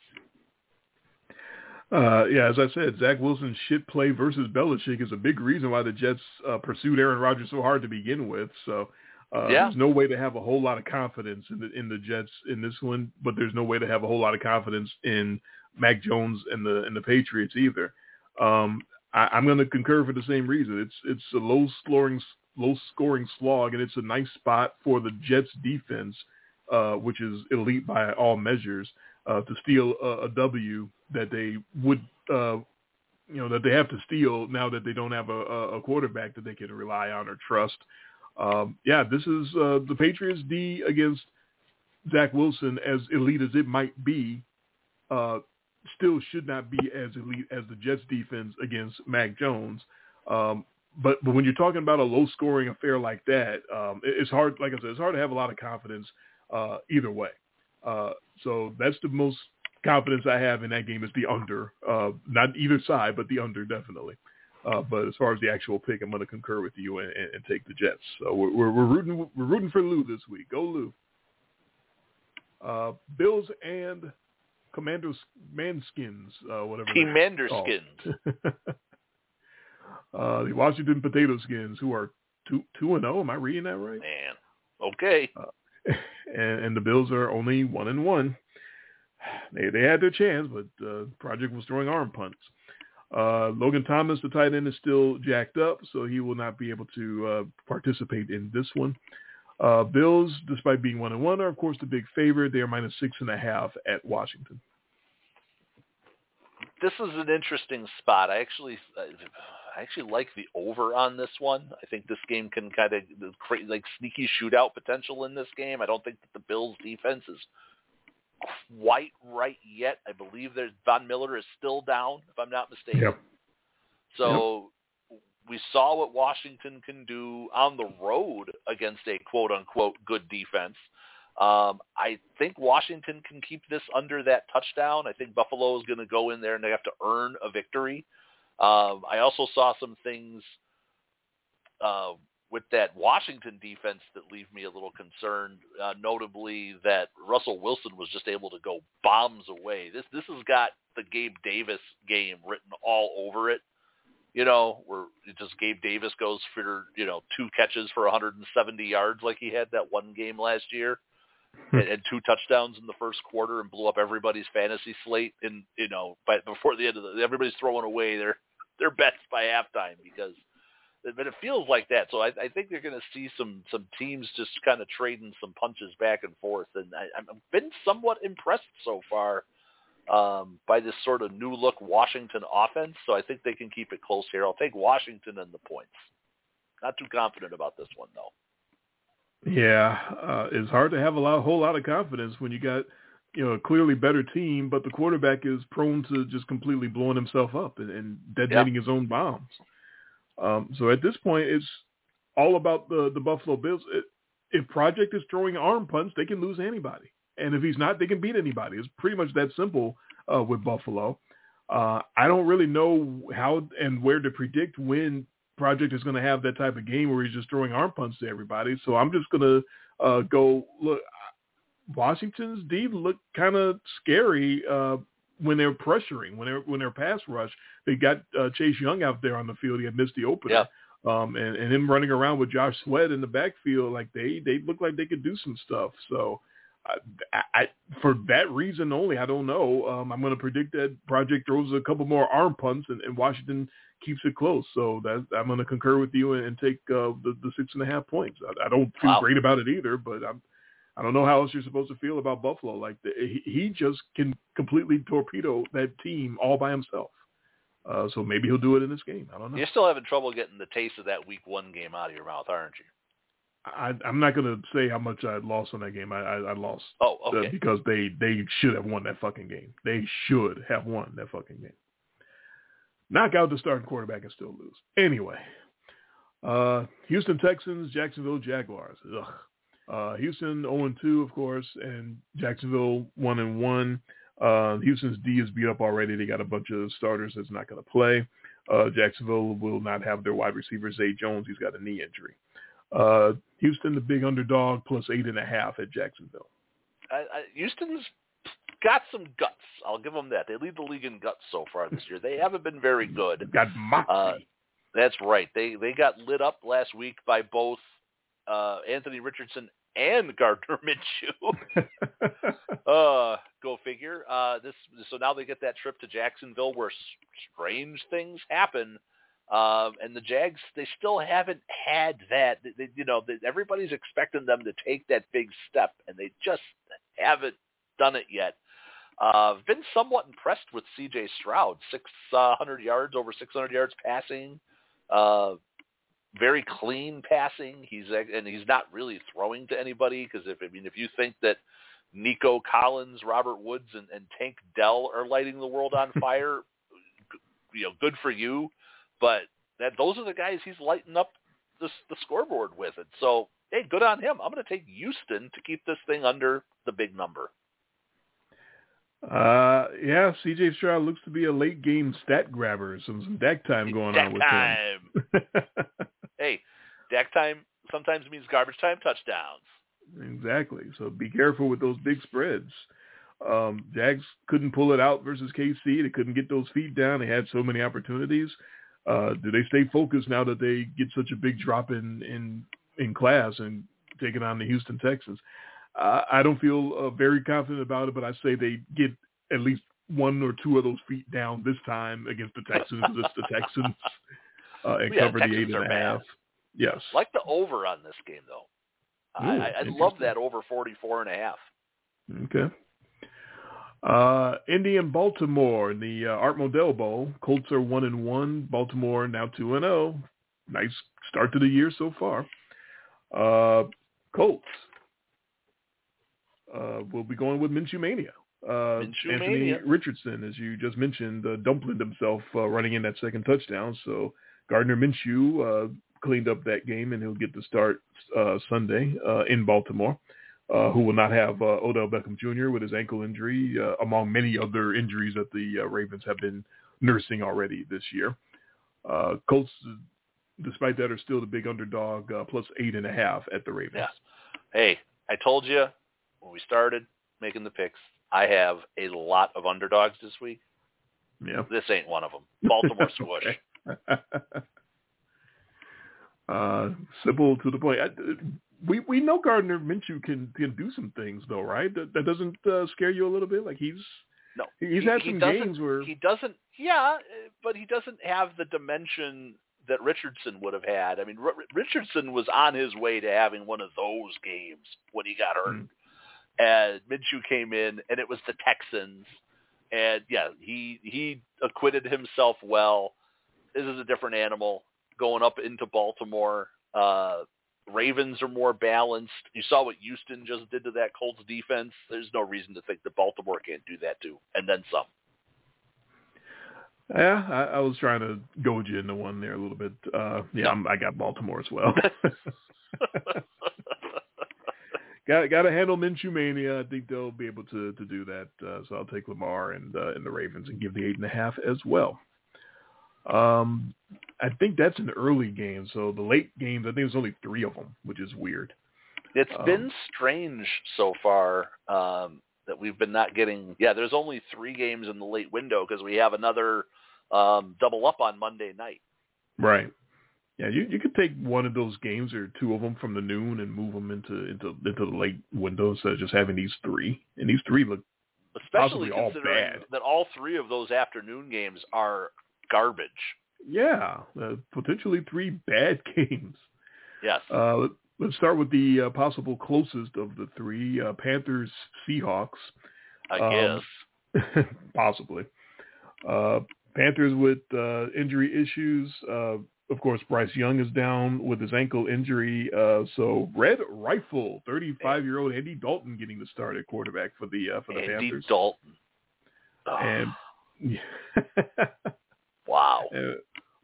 Possibly the more significant injury than that would be Shaq Thompson, the linebacker, broke his leg. So he is done. And what is going on?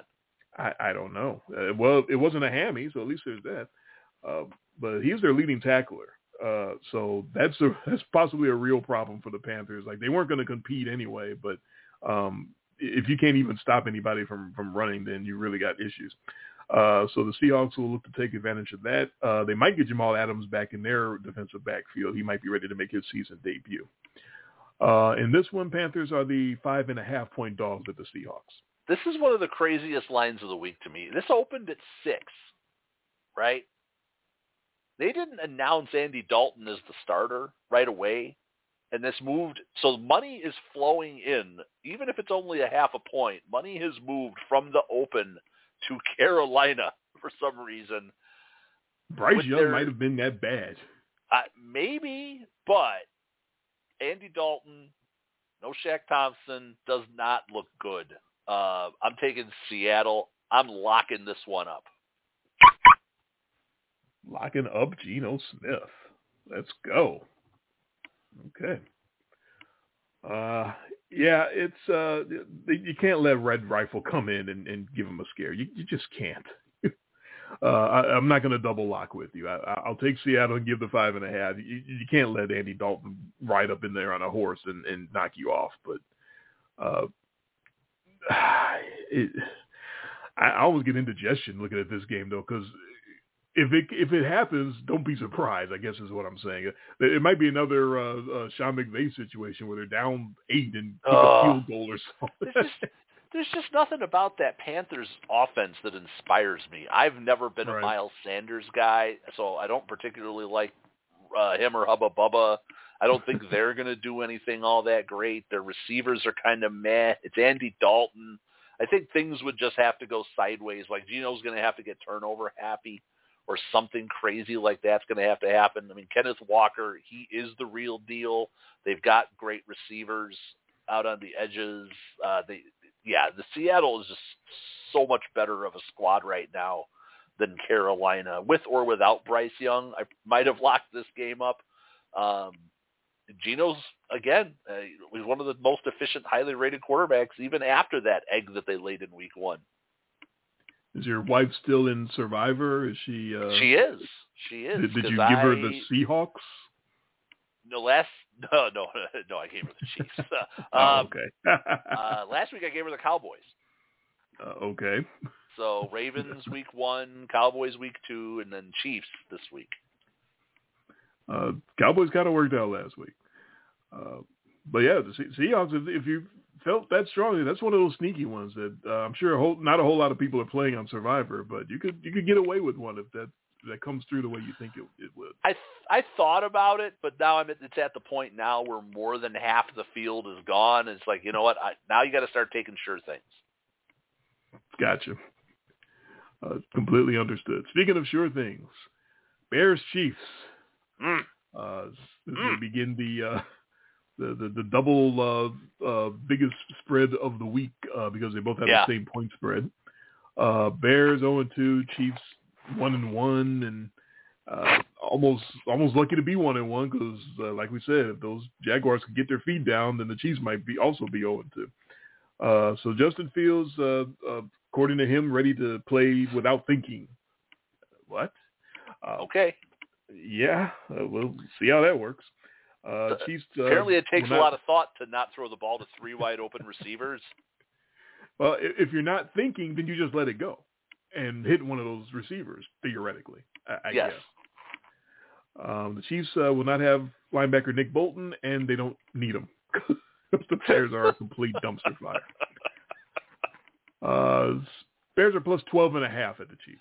I tried so hard all week to talk myself into taking the Bears. I just couldn't do it. Because this is the classic Chiefs come out uninspired, make mistakes, play stupid. Justin Fields maybe rips off a big run in the first half. I wouldn't be shocked if the Bears are winning this game 10-7 at halftime or some ridiculous number like that and still not cover the number. One of the few games I actually had a score 31-17 Chiefs. They cover. They win the game. On to next week. On to Cincinnati.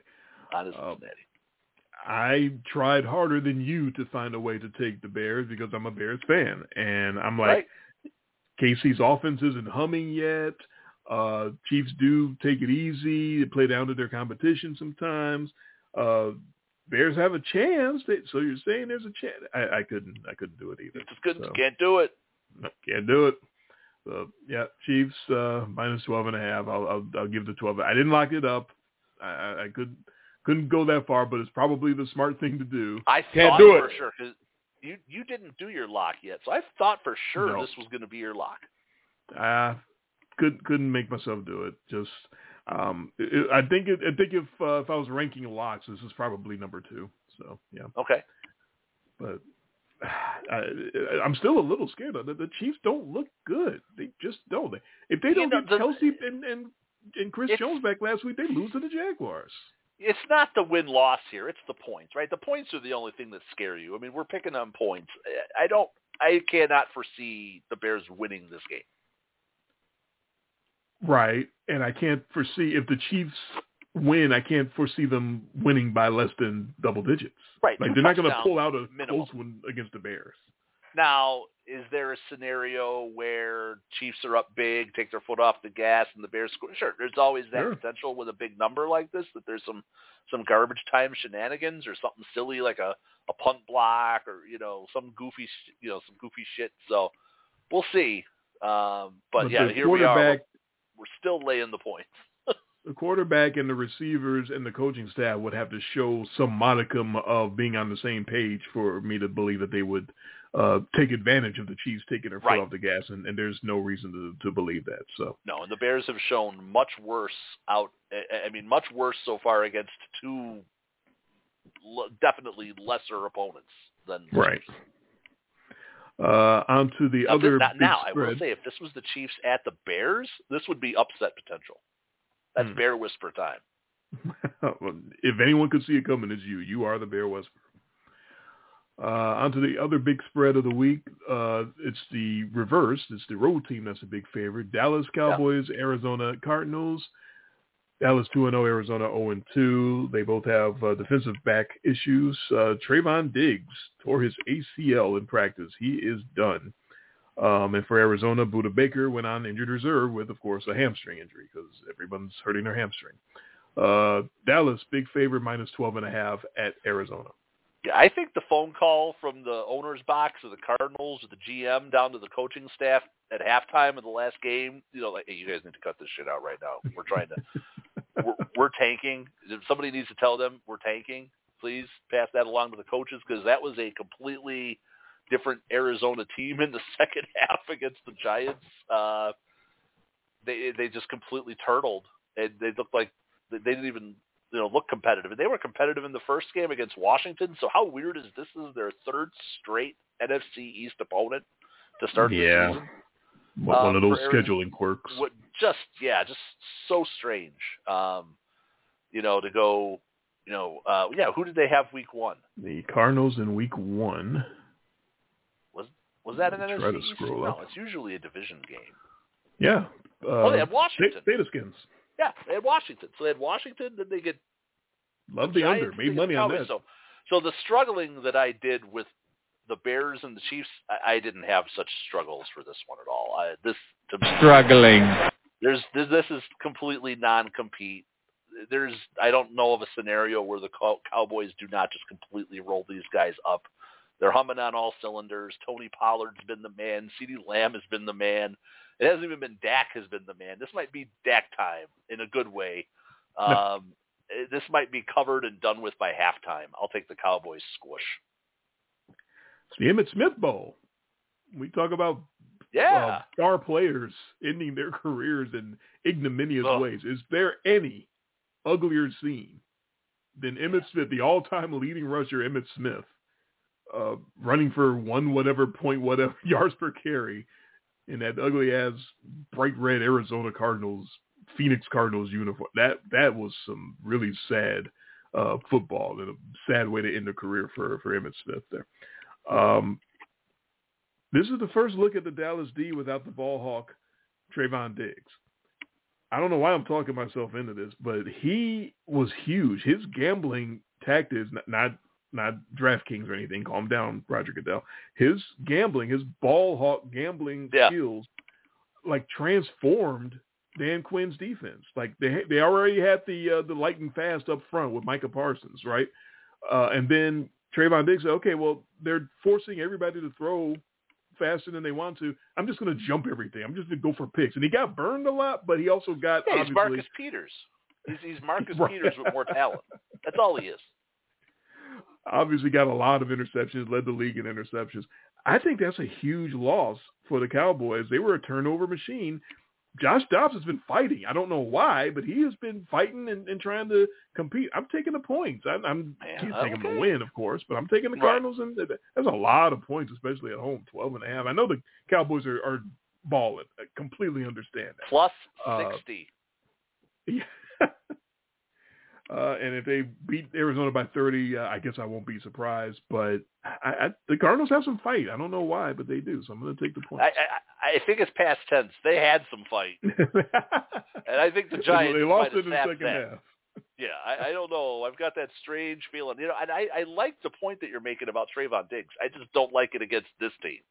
I think against a better opponent, this will come into play, and you could start to see a little bit of that, some chinks in the armor on that Cowboys squad. This isn't the week. They are just going to overpower these guys. All right. On Sunday Night Football. But I didn't lock it up. So. No, your lock has been accounted for. Mine has yet to be. Will it be here on Sunday Night Football? Pittsburgh Steelers, Las Vegas Raiders, both teams 1-1. Steelers will be without their receiver Deontay Johnson for a while. He went on injured reserve with, of course, a hamstring injury. And for Vegas, Jacoby Myers is trying to work his way back from being dumplings. Had a big week 1, missed last week. Looks to be trending to come back for week 3. Steelers, the underdog, plus 2.5 at the Raiders. It might sound bad, but I think Deontay Johnson getting hurt might actually help Pittsburgh's offense, because I think that Kenny Pickett was overusing him. He threw him the ball a lot, and he was forgetting about this other guy, George Pickens, who's probably the best receiver on that team. And look who's catching. And look who's catching touchdowns and putting up huge numbers in the absence of Deontay Johnson. It's like, hey, maybe we're onto something here. On the running side of the ball, they can't run the ball. So forget it. So if they're going to do anything in this game, it's going to have to be Kenny Pickett throwing the ball. This pick scares me. I did take Pittsburgh and the points because, Jimmy G, they lost to Buffalo, but here they are. They're back at home, and, man, Jimmy G, all he does is win, and it just drives me nuts. He's not that good, but he is one of the best regular season quarterbacks by percentage ever. And I could just see it where they sneak something stupid out here, but I'm still going to take Pittsburgh and the points. Yeah, you know how I feel about Janine Garoppolo. They got Janine and Devontae Adams on one side and Kenny Smallhands and George Pickens on the other. I see the game the same way you do. I think Kenny Smallhands and George Pickens will be the big factor. I think they're more in sync than Garoppolo and Devontae Adams so far. I think not having Deontay Johnson does make Kenny Smallhands look at George Pickens more. And it's crazy. You shouldn't need to lose one guy to see how much better the other one is. I don't think Deontay Johnson is a bad receiver, but he's not George Pickens. George Pickens looks to be special. And Ben Roethlisberger was doing the same shit before he retired, just over and over to Deontay Johnson. I don't know why they love to throw to Deontay Johnson so much. He's like the target monster in Pittsburgh and has been for several years now. Hasn't gotten them very far, so I don't know why they keep doing that. But yeah, he's just a possession guy. I mean, that's great, exactly. But yeah, it's amazing how much different that passing game for Pittsburgh looked when he wasn't there. Yeah, he's all Sean Jeffrey. Like, you can throw it to him a lot, but okay, and what? And what does that get you? So I will concur and take the Steelers. And now to our Monday night doubleheader, the second week in a row for that. First, the Eagles and the Buccaneers are both 2-0. Although the Eagles have lost their cornerback, Avonte Maddox. Hey, it's not a hammy. He tore his pec. Good for him. Ooh, ouch. In this one, that does not sound very, very nice. In this one, the Eagles are still the road favorite, minus 4.5 at your new favorite quarterback, Baker Mayfield, and the Buccaneers. Baker, I'm not. I don't think I have any Baker. Although that's a showdown matchup, so I might have some Baker. If I'm doing some showdown stuff, because I usually will throw a little bit, sprinkle in some stuff on all the primetime matchups. I like to do that. I sprinkled in. I had $21 lineups last night for Niners and Giants, and I think I ended up losing like $1. Okay. So $20 in, and I got 19 back. So okay, well, that was fun to play. Yeah. If you break even, you're winning. That's how I look at. That's like going to the casino, right? If you walk out with what you walked in with, you won money. Much better feeling than leaving down. Yes, I was down $1, so no harm, no foul there. So. Philly's been, they hung on against the Giants. I don't think they look particularly good in week 1. Tampa has got this sort of renaissance going on with this offense and this connection that you've got with Baker and Mike Evans, and Rashad White was playing really well. Like, they're really humming right now, and Tampa's defense has really looked excellent as well. They get a little primetime love here.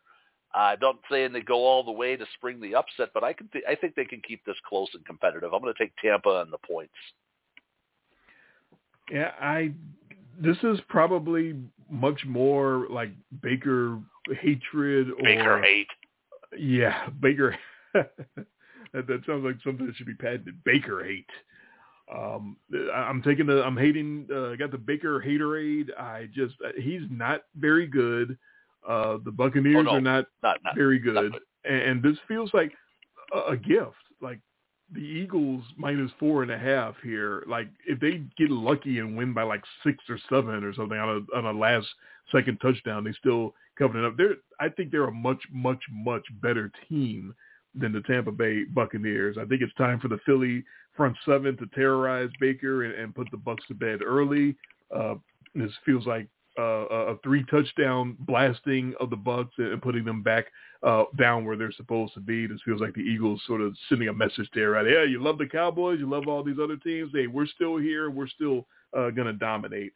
So I'll take the Eagles. I'll give the 4.5, and I will lock that one up. Yeah. Yeah, the Eagles just haven't rounded into shape yet. It's September, a lot of these teams are still preseason mode. We're only into week 3, and I just haven't seen the Eagles haven't had that game yet. It's like, wow. They struggled with the Vikings. Like, ooh. Yeah. Well, I guess that's how you got to do it is the teams that can put those games together. You got to pick them and get them before they show you that they've rounded into shape. Because, like I said, Philly -4.5 in this spot against a team that I think they're much better than. That's a gift. That to me, that is a complete gift. This opened at 6.5, so the sharp money's going to the Bucs. Okay, we'll see how that works out. I'm not loving it. That's just me. Okay, for a minute I thought you were going to lock up this next game. Rams. Maybe I should. Rams Bengals. The surprising LA Rams 1-1, playing probably much better than most people think. The shocking Cincinnati Bengals 0-2, playing much worse than most people would think.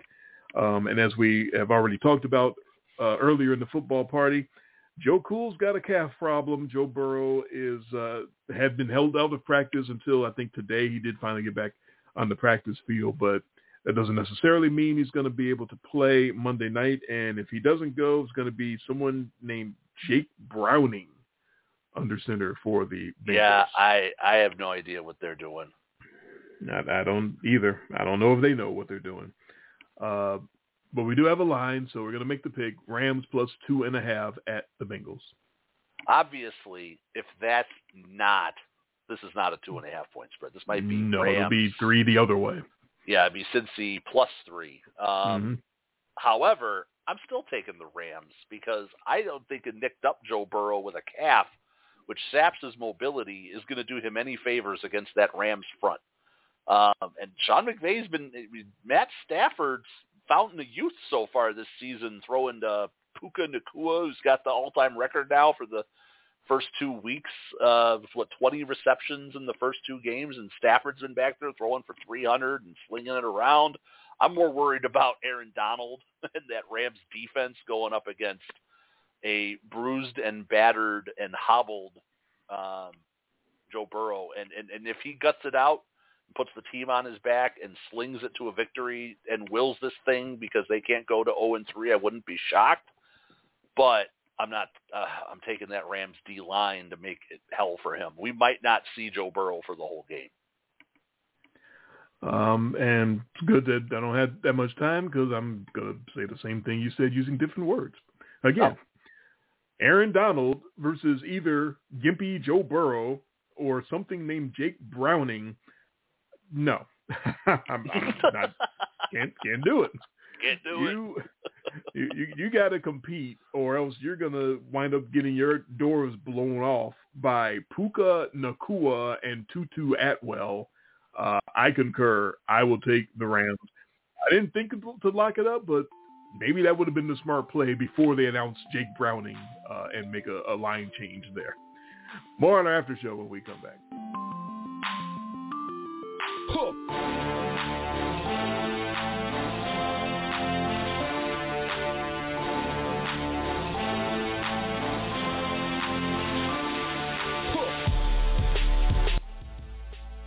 Now into our VIP after show program. Yeah, that we knew we had the underdogs. We counted them up, and we knew we were going to have, but we definitely don't have the same underdogs. So this is going to be a very compelling week to me. Yeah. I mean, it didn't feel like we disagreed a ton. It only felt like I'd say 5 or 6. That's enough. Let's see what we got here. That's what it felt like to me too. Something along those lines. Looks like 5, yeah.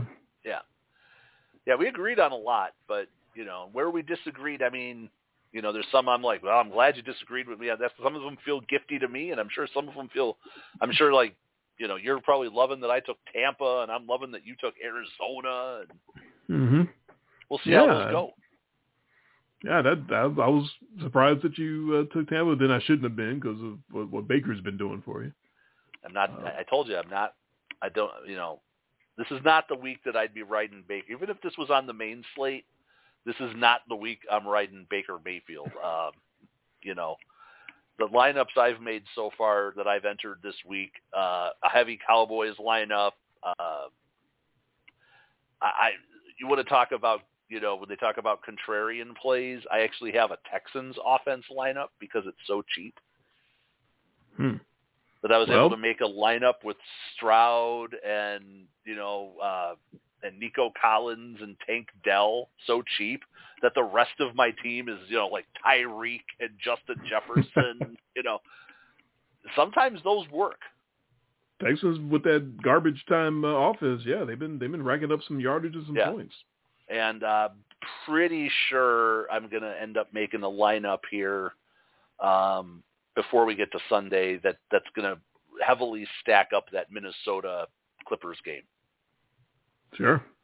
Because you want a lot of pieces of that game. Now, that game is a little more expensive to get the pieces that you would want, so that means that you've got to start bargain hunting, I was primed last week. I showed you that one lineup that I had that won me the $75. I had another lineup that netted me $20, which was not bad, 5 into 20.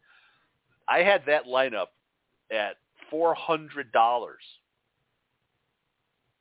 about end of the first quarter of the afternoon slate. That lineup was making me $400. I think I was 39th out of God knows how many people, like 30,000. I had the Broncos defense. Oh my goodness. And the way they score defense is you start with 10 automatically, and I ended with 0. So I'd have been,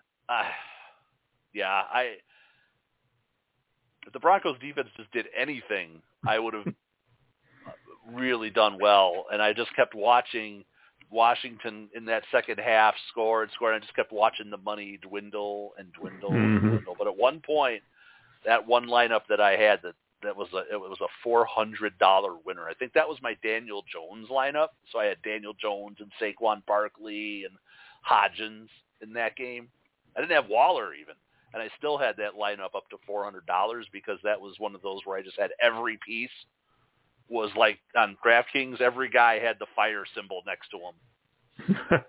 And then Broncos defense 0. I was just like, I could have died.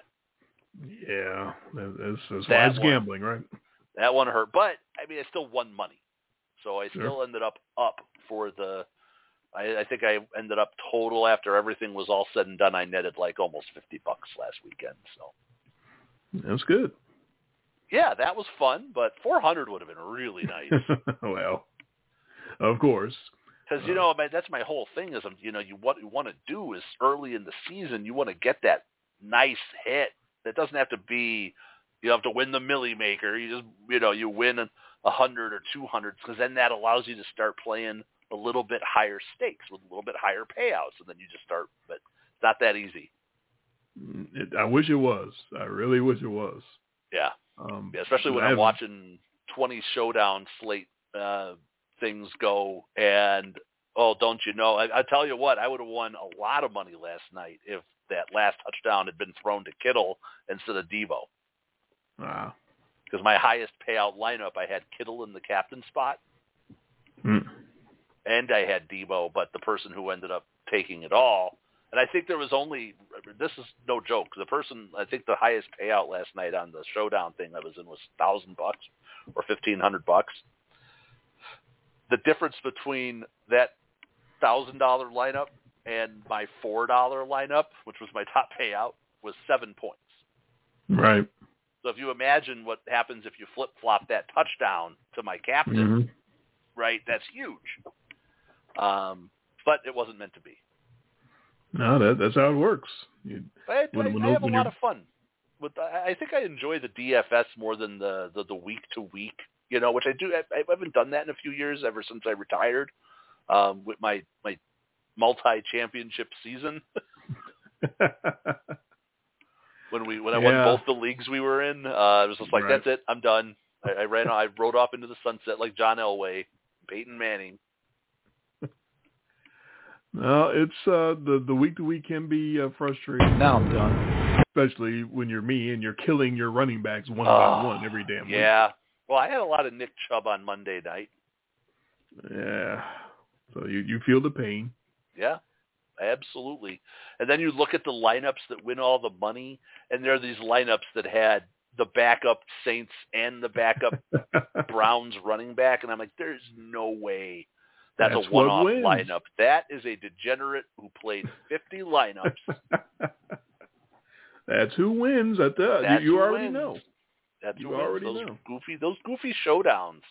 And you just want to get that one chalky one, because the time that you don't play a chalky lineup is when that's going to be the hitter. Right. Yeah, that's when Justin Jefferson has 3 touchdowns, and you thought you were the smart guy in the room, and you played a whole ton of T.J. Osborne, Yeah. Right. It was a T.J. Hawkinson kind of week. Right. Yeah, okay. If it was that easy to predict, then everybody would do it. So, but no, it is fun. As long as you don't get too wrapped up in it. But just like with real gambling, I have a similar strategy that I'd like to get a nice big hit, early in the season, so that I don't have to keep depositing $10 and $20, $30 every damn week. So that's where I've been lucky. Is I made a little on basketball, made a little on baseball. I've started the NFL season here, and I haven't had to deposit money, so I'm playing with last year's deposit. So that for me is what you want to do.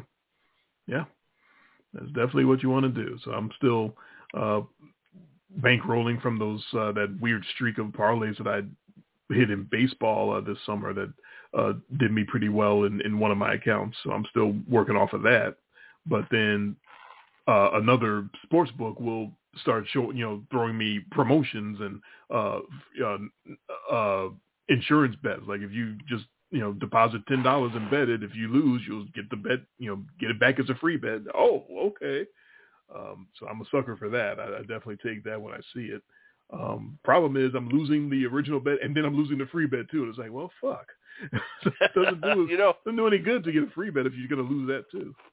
We were talking about our blonde bombshell betting experts who were always wrong. Yes. Like when I was telling you about I wish I could have called you to hammer the Sky Moore under receiving prop. So I'm sitting there today on the X Twitter. Yeah. See what I did there? Mm-hmm. It's X Twitter.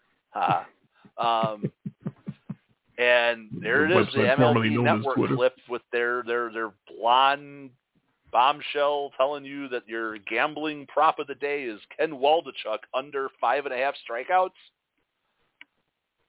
7. And what did he do? Oh. 7. And I didn't pick up the phone. And hey, Dre, put me a 20 on Ken Waldachuk over 5.5 strikeouts. Well, you wouldn't do that because that's crazy. Who would do that? But now you see. Maybe you should do that. She can't be wrong every time, can she? I don't know, but they're just very rarely do I ever see these, whatever they like, Cynthia Freelands or whatever they are. They're never right.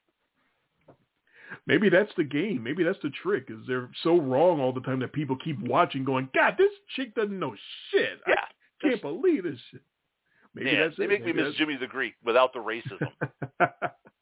Maybe that's the whole point. Is just however you want to make people watch, just make them watch, because the rating is all that matters. And no one's gonna approach her in the street with a list of her wrong bets and show her just how wrong she is. Somebody was trashing Colin Cowherd for good reason usually on the X Twitter because he does his 5 picks of the week for football, right? So is he Yahoo expert bad? No, he's 1-9 in the first 2 weeks on his 5. 1-9 in the first 2 weeks. At least Yahoo expert was like batting 300. Like that's terrible. Yeah. 1-9. And he gets to cherry pick. He cherry picks the games.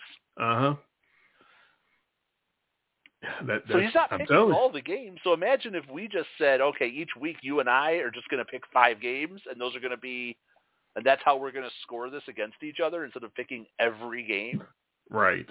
And we don't even have to pick against each other on the same games. It's just each week, here are our 5. These are our 5 locks of the week. Yeah, it's basically what he's doing is his 5 locks.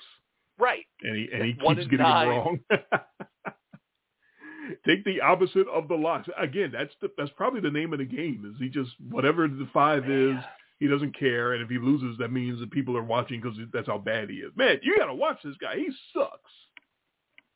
Either way, as long as people now I am okay. Here we go. Colin Cowherd, blazing 5.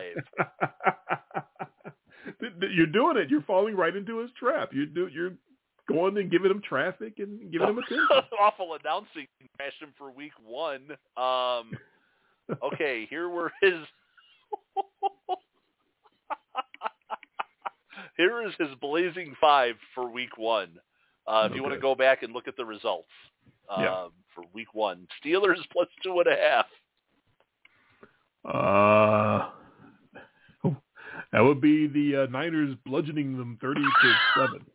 We also had that one. We did have the Steelers, so we can't laugh too hard. So we can't laugh too hard. Colts plus 4.5. That would be Jacksonville bludgeoning them by 10, and we had the Jags. Okay, Patriots plus 4. Colts played them tough, right? Colts were beating them. Early. They played them tough early, and then that got away in the second half. Yeah. Pats plus 4. Pats plus 4. That would be the Eagles pulling it out by 5. Now, that's the opposite. The Eagles should have beat them by 3 touchdowns, and they just kind of took their foot off the gas. Yeah. Did we have that one? The Eagles covered that. Yeah, yes, we did. Okay, so far we're 2-1. He's 0-3. Chargers minus 3. That's a big fat L because that was that Dolphins game.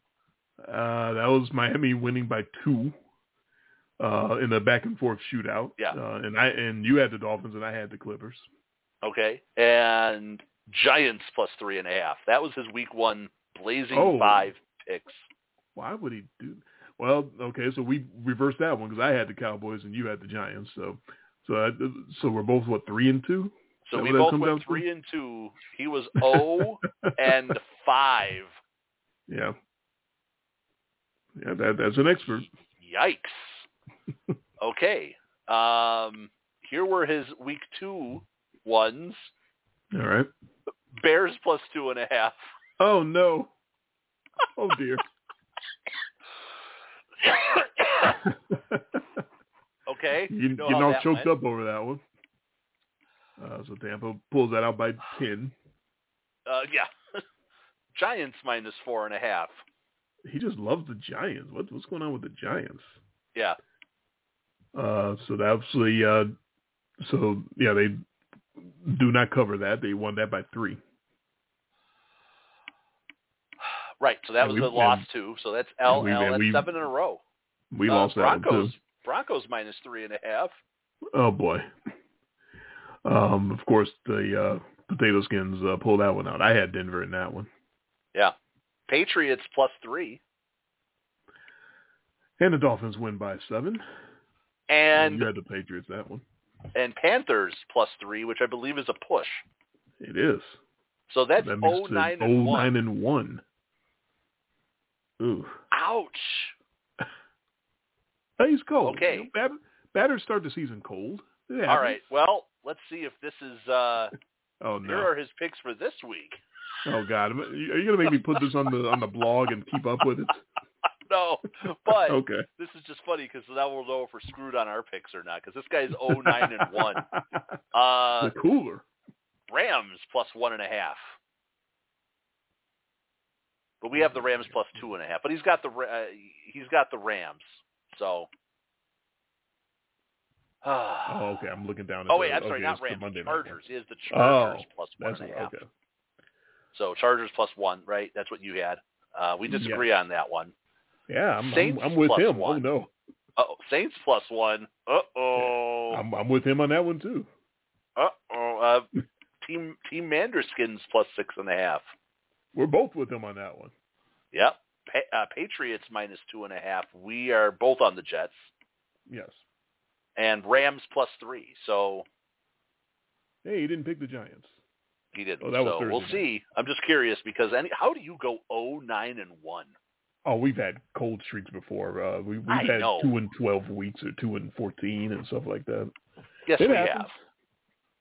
It absolutely. I promise you, if we did our best 5 or our 5 locks of the week, we'd have 0-5 weeks scattered here and there throughout the years. I promise.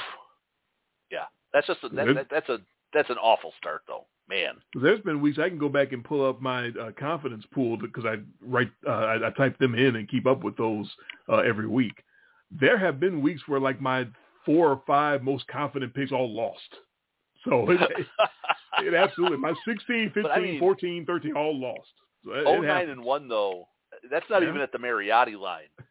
No, that's not at the Yahoo expert line at 300.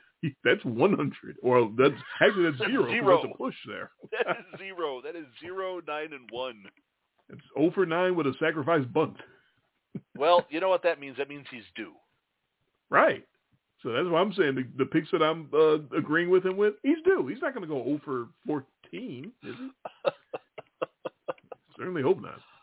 Oh, man. Was there anything that we didn't talk about from week 2 at all? Nothing important. You needed to get off your chest. We didn't talk at all about the Seahawks going in and beating the Lions, which I thought was impressive.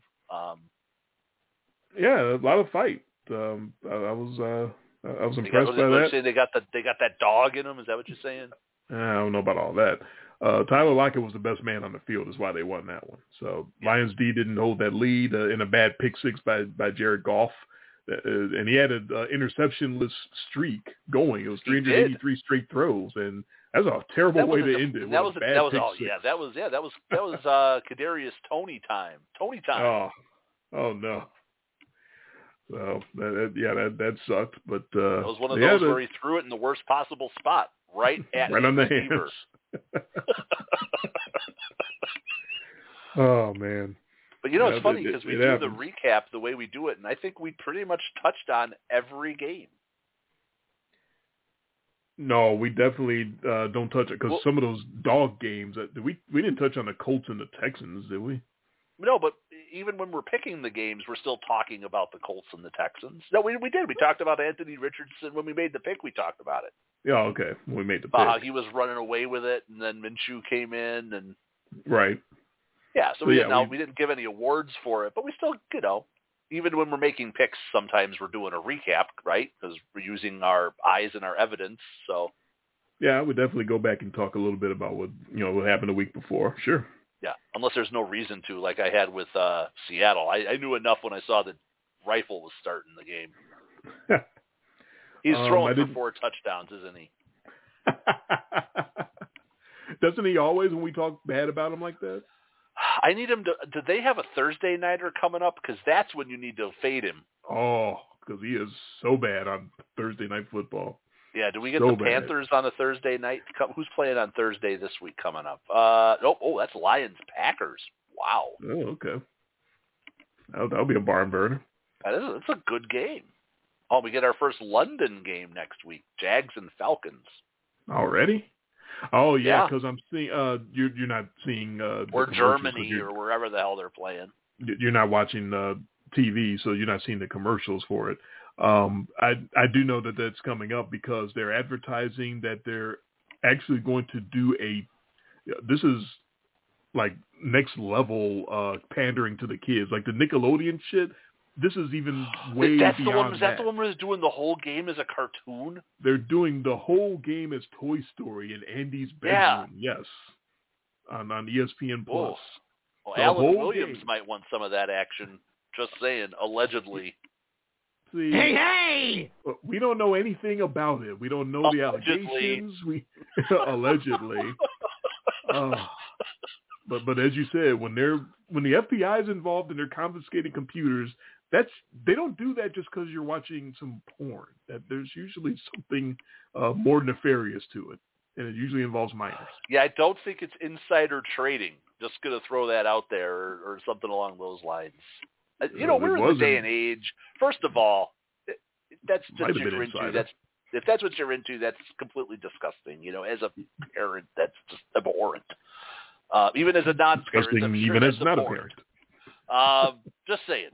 But why would you save that stuff on your computer in this day and age? Just like my Hall of Infamy inductee, Jeremy Green, Dennis Green's son. Sometimes you just can't control it. You can't control those urges, man. But I'm not making excuses. I'm just saying. It's on. Trust me. Anything you want on the internet, you can find. At any time. You don't have to do it on work hours. But you can watch things.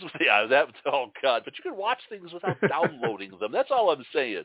If I watch a video on YouTube, I don't download it.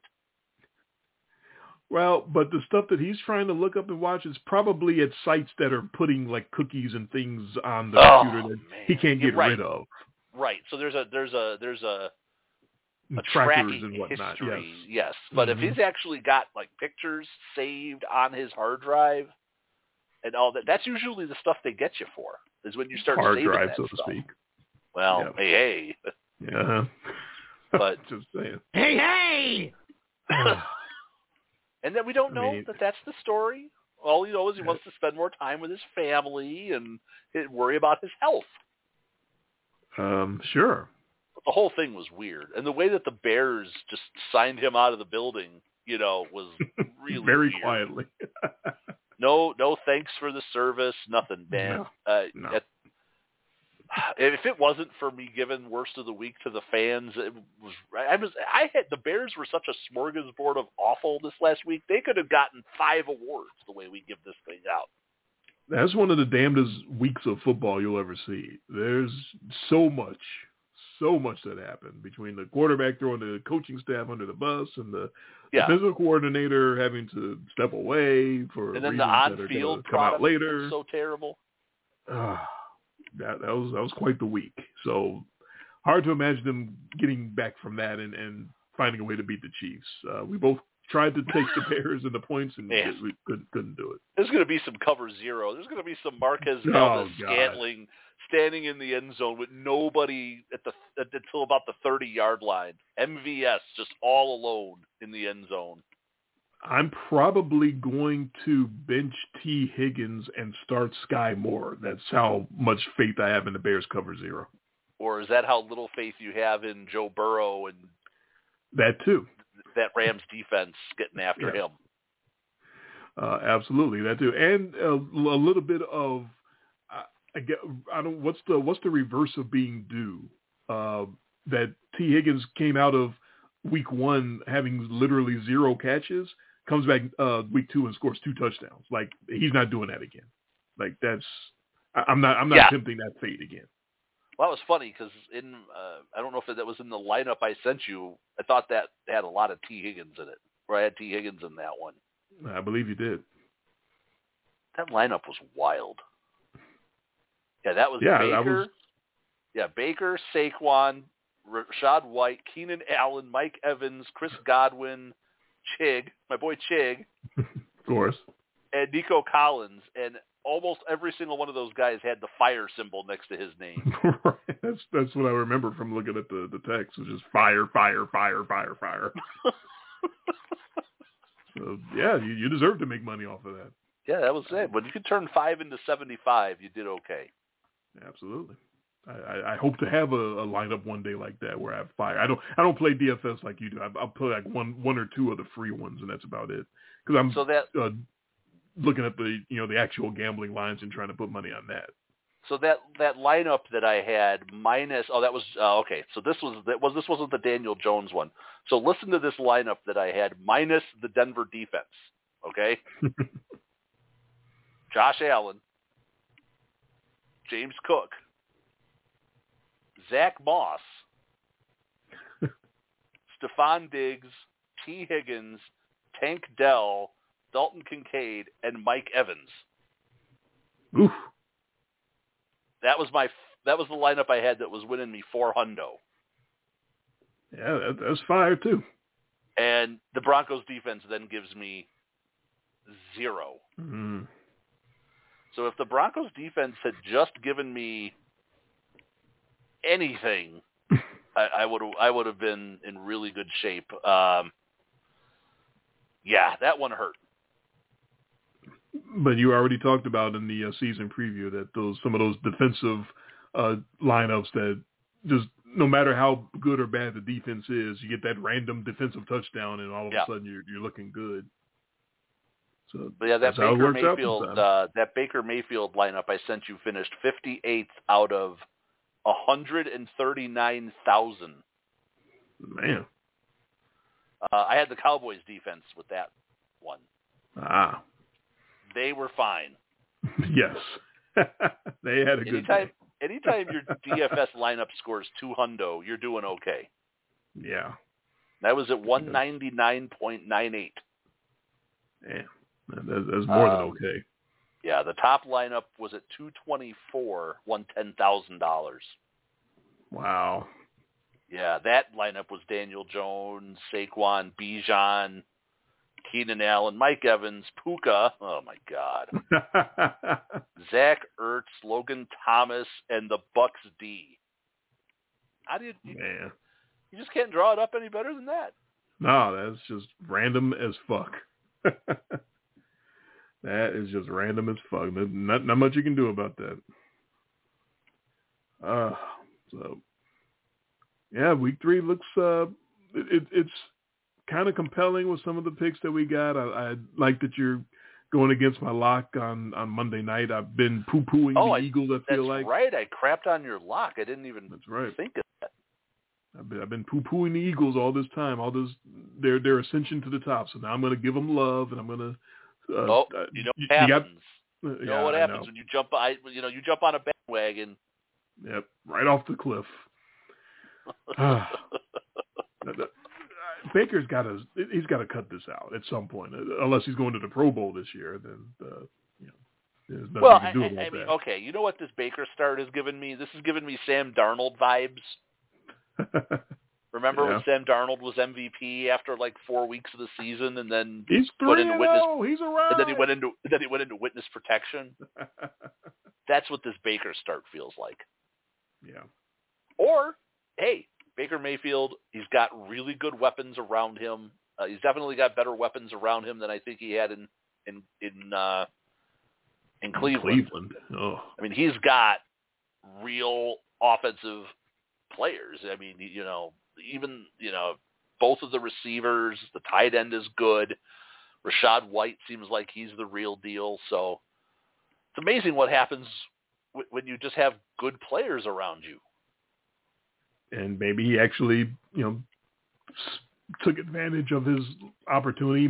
This might be his last opportunity. He actually straightened up his act, and then he's taking it seriously and playing good football. Well, he showed out with that little cup of coffee he had with the Rams last year. Remember that?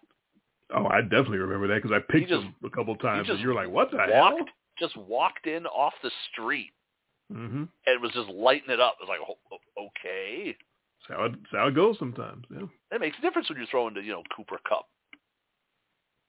Sure it does. But who needs Cooper Kupp when you've got Puka? Puka Nacua and Tutu Atwell. Yeah, lighting it up for the Rams now. Hey, they're hot. Well, that and they might be going against Jake Browning again. I don't know what a Jake Browning is, but the way Burrow is hobbling around off the field, like that doesn't look like a guy that's starting in the NFL the next week against Aaron Donald. Like I wouldn't do that if I were the Bengals. And don't discount the fact that Matthew Stafford is a legitimate NFL quarterback. He is. He's old as fuck, and he probably should be retired, but he is legit. Yeah, they saw enough out of Kyron Williams to send Cam Akers packing. That relationship was dead and buried. They plain don't like each other. So that was they're going to get rid of him one way or the other. I mean, I wasn't joking. I know I was overstating it when I talked about his 1.8 yards per attempt, but I wasn't far off. Yeah, I don't know exactly what it is, but it wasn't good. No, it was pretty god awful. Did he play in week 1? Cam Akers, 22 rushes for 29 yards for Cam Akers. Oh my God! In week 1, that's a 1.3 yards per attempt. Now he had a long of 12. Ha! Well, what was he doing the other plays? Running backwards? Well, if you take that out, he had 21 rushes for 17 yards. Cam, the field's that way. You're running the wrong. Cam, come back. You're running the wrong way. So imagine you're Alexander Madison. You're getting called the worst things out there, but being told to kill yourself, and then the team signs that guy. Waits for that guy. Like, we'd rather have him. That'll make you kill yourself if you look at that. Oh, no. I kind of feel even worse for Alexander Madison now. Yeah, it's 2 games. Everybody needs to kind of take a breath. Right, and don't forget, back. those 2 games were a shootout. Their first game, what was that? Who did they play in the first week? Great run D, right? Yeah, usually.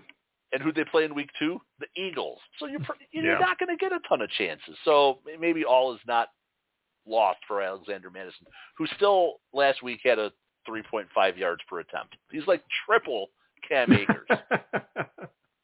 So he's not running the wrong way, is what you're saying. Right. I still don't think he's a bell cow type back. That's me. I never saw anything enough out of him when Cook was injured and he had to take over. I always thought he was a better complimentary guy, like Baby Terminator was. And we've seen this play out before, but obviously the Vikings didn't want to pay up for Dalvin Cook. Might regret that. Yeah. And it's, again, I just keep going back to it's week 2. Everybody needs to step back. There's really nothing that's been decided after week 2. Dallas is really good. San Francisco's really good. Philly's really good. Yeah, we know that. Miami's really good. Pretty good. Buffalo's good. We know who's good. And the Cardinals are really bad, but at least they're fighting. And the Texans are really bad. So there's not too much. Everybody else is kind of like, we don't quite know. Oh, is this at least they tried? Well, at least they tried. I've got Alexander. So in that Dallas lineup, because it was so expensive, I told you I had a Cowboys lineup. I've actually got Alexander Madison as my second running back this week. This is the week to do it because he knows that Cam Akers is coming and he knows he's got to make an impression. So. And I'm telling you, I've got this Gabe Davis vibe this week. I certainly hope so. Is Josh Allen's owner? After watching Washington completely decide to not cover Denzel Mims twice. Is that his name? Yeah. Yeah. Okay. I've been seeing stuff about him all over the place. Who's Marvin Mims? Oh, wait. Yeah, Denzel Mims used to be with the Jets, I believe. Yeah, he got cut. That's what I mean. So it's Marvin Mims. So Marvin, yeah, you're right. Marvin Mims. Gotta know your Mims when you have a podcast. So Marvin Mims, when I watched him get completely behind Washington a couple of times, and I was just like, Gabe Davis is just going to torch these guys. This feels like that game he had last year where he ended up catching like that 95-yarder and then a 70-yarder on the net, Mm-hmm. Because Diggs never really seems like Allen and Diggs. He throws them all the balls, but Diggs is never like the deep guy. No, Diggs is the possession guy because he catches everything near him. So that's the right use of him.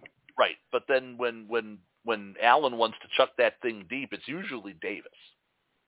Yeah, with the arm punts. Oh, man. Yeah, Washington could cause a few of those. That's why we're not feeling great about the Bills, but are we going to be shocked if the Bills crush them?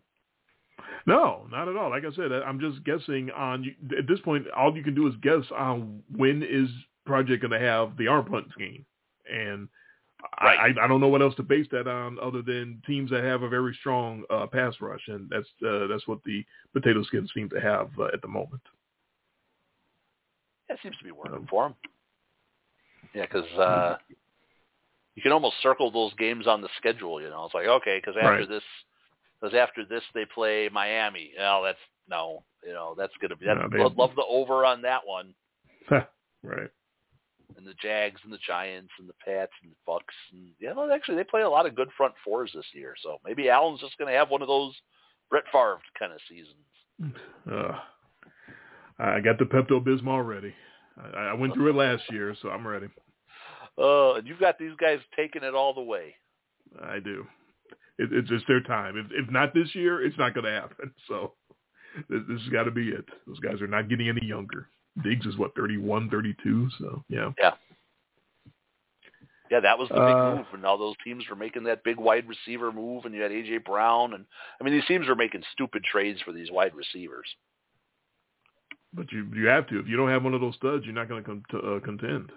Right. So I think that's all I got.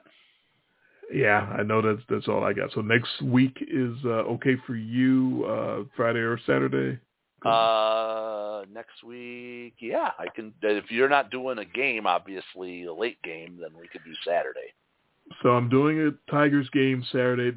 They have a weird schedule where they had a couple of dates that they didn't have a time for. I don't know what they were waiting for.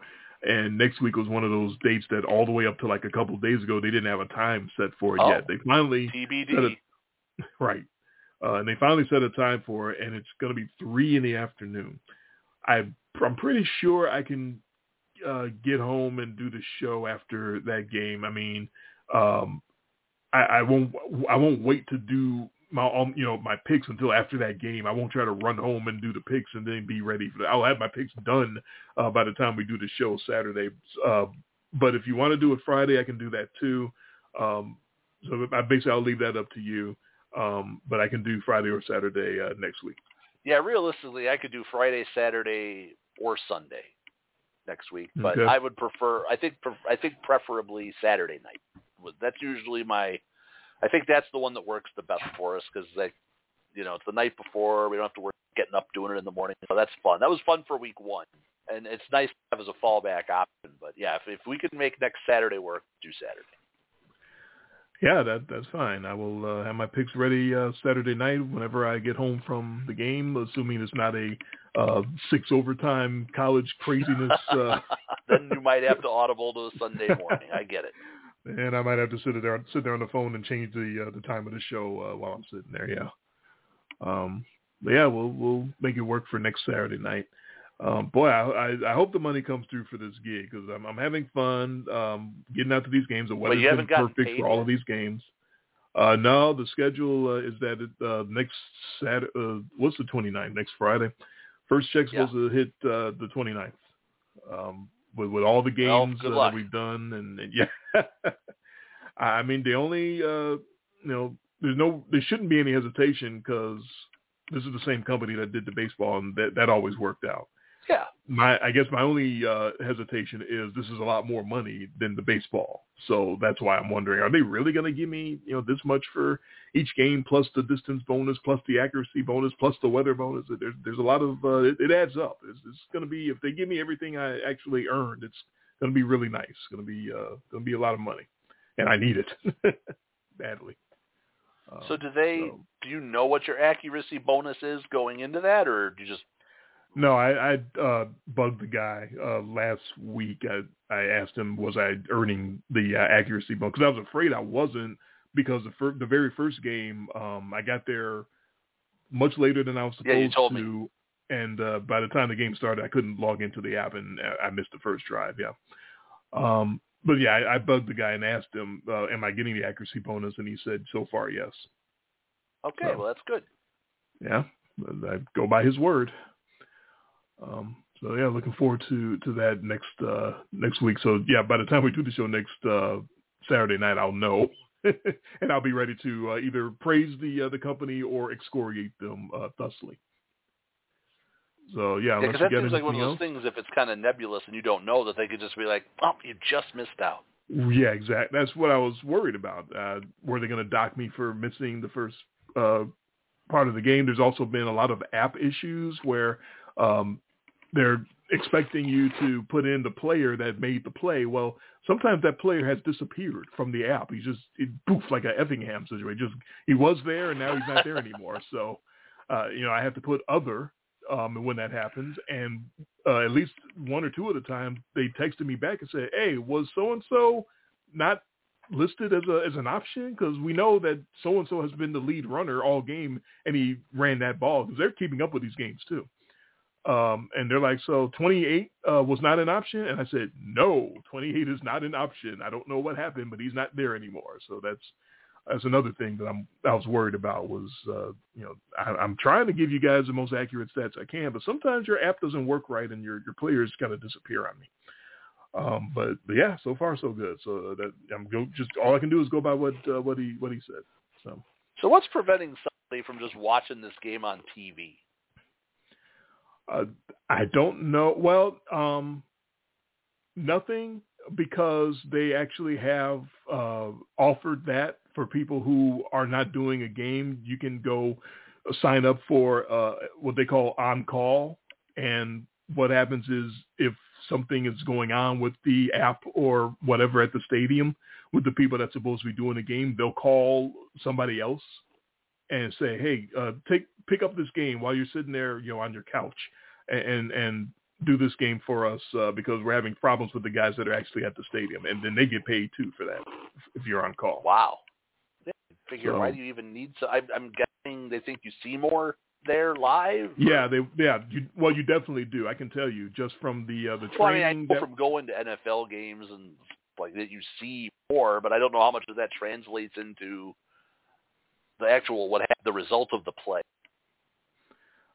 Because if you try to do it by TV and the TV camera decides to cut away right at the point of the play, and you have no idea, who got the ball, where it's got spotted, all that stuff, it's definitely better to be there live. The training that we were doing they were giving us all 22 videos of like the national title game last year and other games from last year, and it was torture trying to do the training games from the all 22s videos because I didn't know who the hell had the ball. I had no idea. There's a bunch of ants on the field with helmets, and I'm supposed to pick out who, Right. I had no idea most of the time who got the football, who caught it, who did what, especially in college when they're running all these triple options and it looks like the running back got it, but actually the quarterback had it the whole time, or it handed it off and you couldn't tell which running back. And sometimes that happens in the live games too, where they hand it off to a guy and he gets buried underneath with all the bodies, and you're like, who the hell had that? But it's still much better live than on TV, because at least live, when they finally do uncurl the pile and get all the bodies up, you can finally then see, 22 had it the whole time underneath the pile. And the TV camera doesn't necessarily show that all the time. So, yeah, it's definitely much better live, but they do have people sitting there on their couch getting paid to be sort of backups to the people at the stadium. Okay, fair enough. So, all right, now I'm done. now you're done. I already did the Brady Quinn. So, yeah, we're looking for next Saturday night, 10 p.m. Eastern, 9 p.m. Central, to recap Week 3 and to get you ready for Week 4 in the NFL. So hopefully you all enjoyed our spirited Week 3 conversation, even though we only disagreed on, was it 5 or 6? 5, yeah. It was not many. Yeah, 6 counting last night, that terrible game. I loved it. But I'm sure you did. So 5 heads up on Week 3, and I'll get those picks up on the blog right now. Y'all finished or y'all done? I think we're done. I think we've been done. And then I got to get up after this and go back to work tomorrow, and then drive back out to Jonesboro. I'll be up at 6:00 in the morning, head to work. So I like Jonesboro. I've enjoyed the games out there too. Just please let me park my car. I'll give you anything in the world. Just let me park my fucking car. Oh my God. Driving me crazy. All right. He is Jay. I am Dre. This has been In Much Less Detail, the podcast. Thank you all for listening, and come back next Saturday night, Week 3 recap and Week 4 picks in the NFL. Hope you enjoyed the football party. We'll see you Saturday night.